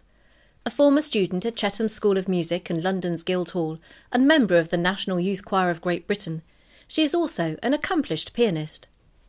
The Lancastrian has worked with a dizzying array of musicians, including Beverley Knight, David Gilmour, Brian Ferry and Van Morrison, and is part of Jules Holland's Rhythm and Blues Orchestra. In 2008, doctors told Marshall she had a nodule on her left vocal cord, and the changes she made to ensure her career didn't end prematurely serve as essential advice. After that knockback, it was about relearning my craft, she says. I had to stop laughing and talking loudly, and I went to a speech therapist. Musicians can put their instrument down, but we are using our voice 24 hours a day, even snoring. I discovered steaming, which helps put moisture back into the vocal cords, massage because we get tight in our necks and shoulders, and you have to avoid alcohol. Essential exercise. Longer sets can be punishing, and Marshall remembers early in her career performing 8 times a week in West End musical Jesus Christ Superstar. When I was in choirs, we did intensive warm-ups, but you can get lazy. The gig's in 20 minutes, you're getting your makeup on and you don't warm up, but you need to. Lockdown has left many vocalists unable to sing regularly, and Marshall stresses the importance of staying in shape. You have to keep the motivation up, even if it's just little exercises, pretending you're chewing a toffee, keeping the muscles in the jaw relaxed, singing a little every day and using your diaphragm. It keeps the muscles moving and the soul happy. Be prepared. Like most musicians, Marshall has a gig bag to cover every eventuality. It contains lozenges, manuka honey, herbal tea bags and room temperature water. She has a pre-show routine too. It starts from what clothes you're wearing, she says, making sure they're not too tight. Wearing high heels can hinder your vocal core, and if the microphone isn't in the right place or you can't hear yourself, you'll be compensating and putting the larynx in the wrong position, creating tightness. I don't have heavy perfumes or hairspray in the dressing room. If I'm feeling stuffy in my sinuses, steam from a hot shower, bath, or using a portable steamer can help. Air conditioning is an absolute no, and I wear a scarf to keep my neck warm. Marshall has also learnt to put her voice first, even if it means disappointing friends and fans. It's great when people are coming to see you before the gig and you're entertaining, but it's all using the motor. You've got to take it easy and allow yourself that space so you can give it 110%. Look after yourself. A bout of pleurisy in 2017 saw Marshall unable to work for 3 months, and she's now careful to avoid illness. It was scary, she says, but I discovered Zuki vitamin C, which lifted me back to health. I discovered Neilmed and salt water for rinsing the nasal passages. Most colds and illnesses start there. Also, too much dairy could cause excess mucus build-up. When in doubt, see a specialist. Once a year I go to a good ear, nose and throat doctor and have a vocal MOT. Another factor is stress and emotion, she continues, and I've had times where the voice just won't work. We're using our motor all the time, and at some point your voice will tell you, I'm not doing it today. All you can do is rest. Real rest. Not on your phone. No talking. Really relaxing. Louise's second album, Beautiful, is out now. Please visit louiseclairemarshall.org.uk. MU Contacts. Union HQ. General Secretary Horace Trubridge. Deputy General Secretary Naomi Poll. Assistant General Secretary Phil Keir. National Organiser Joe Lafferty, Orchestras. National Organiser Chris Walters, Education, Health and Wellbeing. National Organiser Jeff Ellaby, Recording and Broadcasting.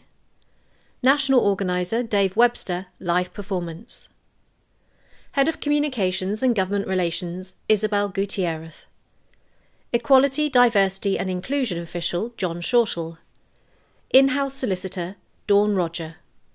Orchestras Official Maurice Stemp. PR and Marketing Official Keith Ames. Campaigns and Social Media Official Maddie Radcliffe. Digital Development Official Katerina Baranova. Head of Finance Beverly Dawes. Live and Music Writers Official Kelly Wood. Sessions Official Sam Jordan. Recording and Broadcasting Official Michael Sweeney. Licensing and Distribution Official Annie Turner. Education Official David Barnard. Head of Membership Wasim Yunus. Regional Offices London. Regional Organiser Jamie Pullman, 33 Powerfree Place, London SW8 1PE. Telephone 020 7840 5504. Email london@themu.org. East and South East England. Regional Organiser Paul Burrows, 1A Fenterman Road, London SW8 1LD. Telephone 020 7840 5537. Email eastsoutheast@themu.org. Midlands. Regional Organiser Stephen Brown, 2 Sovereign Court, Graham Street, Birmingham, B13JR. Telephone 0121 236 4028. Email midlands@themu.org. Wales and South West England. Regional Organiser Andy Warnock. Transport House, 1 Cathedral Road, Cardiff CF11 9SD. Telephone 029 2045 6585. Email cardiff@themu.org. North of England. Regional Organiser Matt Wanstall. 61 Bloom Street, Manchester M1 3LY. Telephone 0161 236 1764. Email manchester@themu.org. Scotland and Northern Ireland. Acting Regional Organiser Barry Dolman. 2 Woodside Place, Glasgow G3 7QF. Telephone 0141 341 2960. Email glasgow@themu.org. Union HQ, 60 to 62 Clapham Road, London SW9 0JJ. Telephone 020 7582 5566. Fax 020 7582 9805. Email info@themu.org. Website themu.org. Twitter @WeAreTheMU.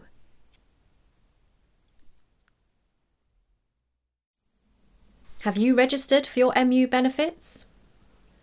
While membership of the MU offers a wide range of free services, there are a number of benefits that you need to register or apply for. MU website. To fully access our website, themu.org, you will need to register on your first visit using your membership number. Contract advice before you sign.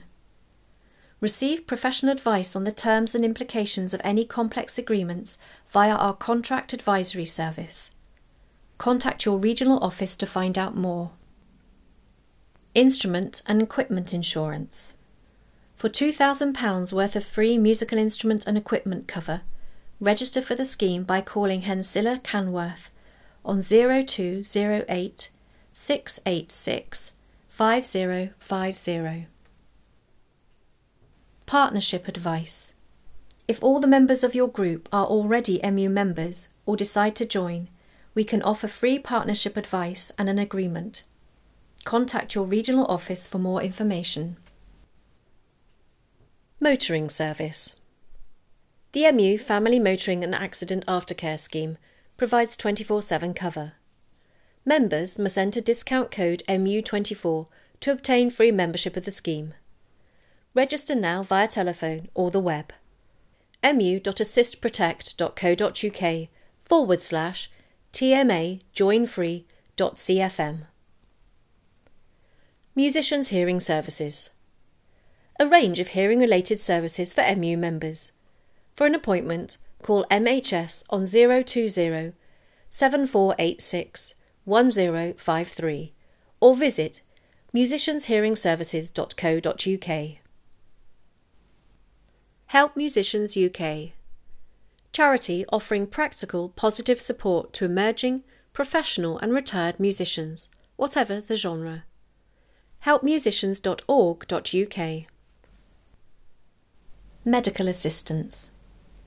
The British Association for Performing Arts Medicine delivers specialist health support to musicians.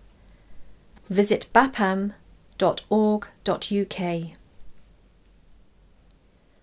Music Minds Matter.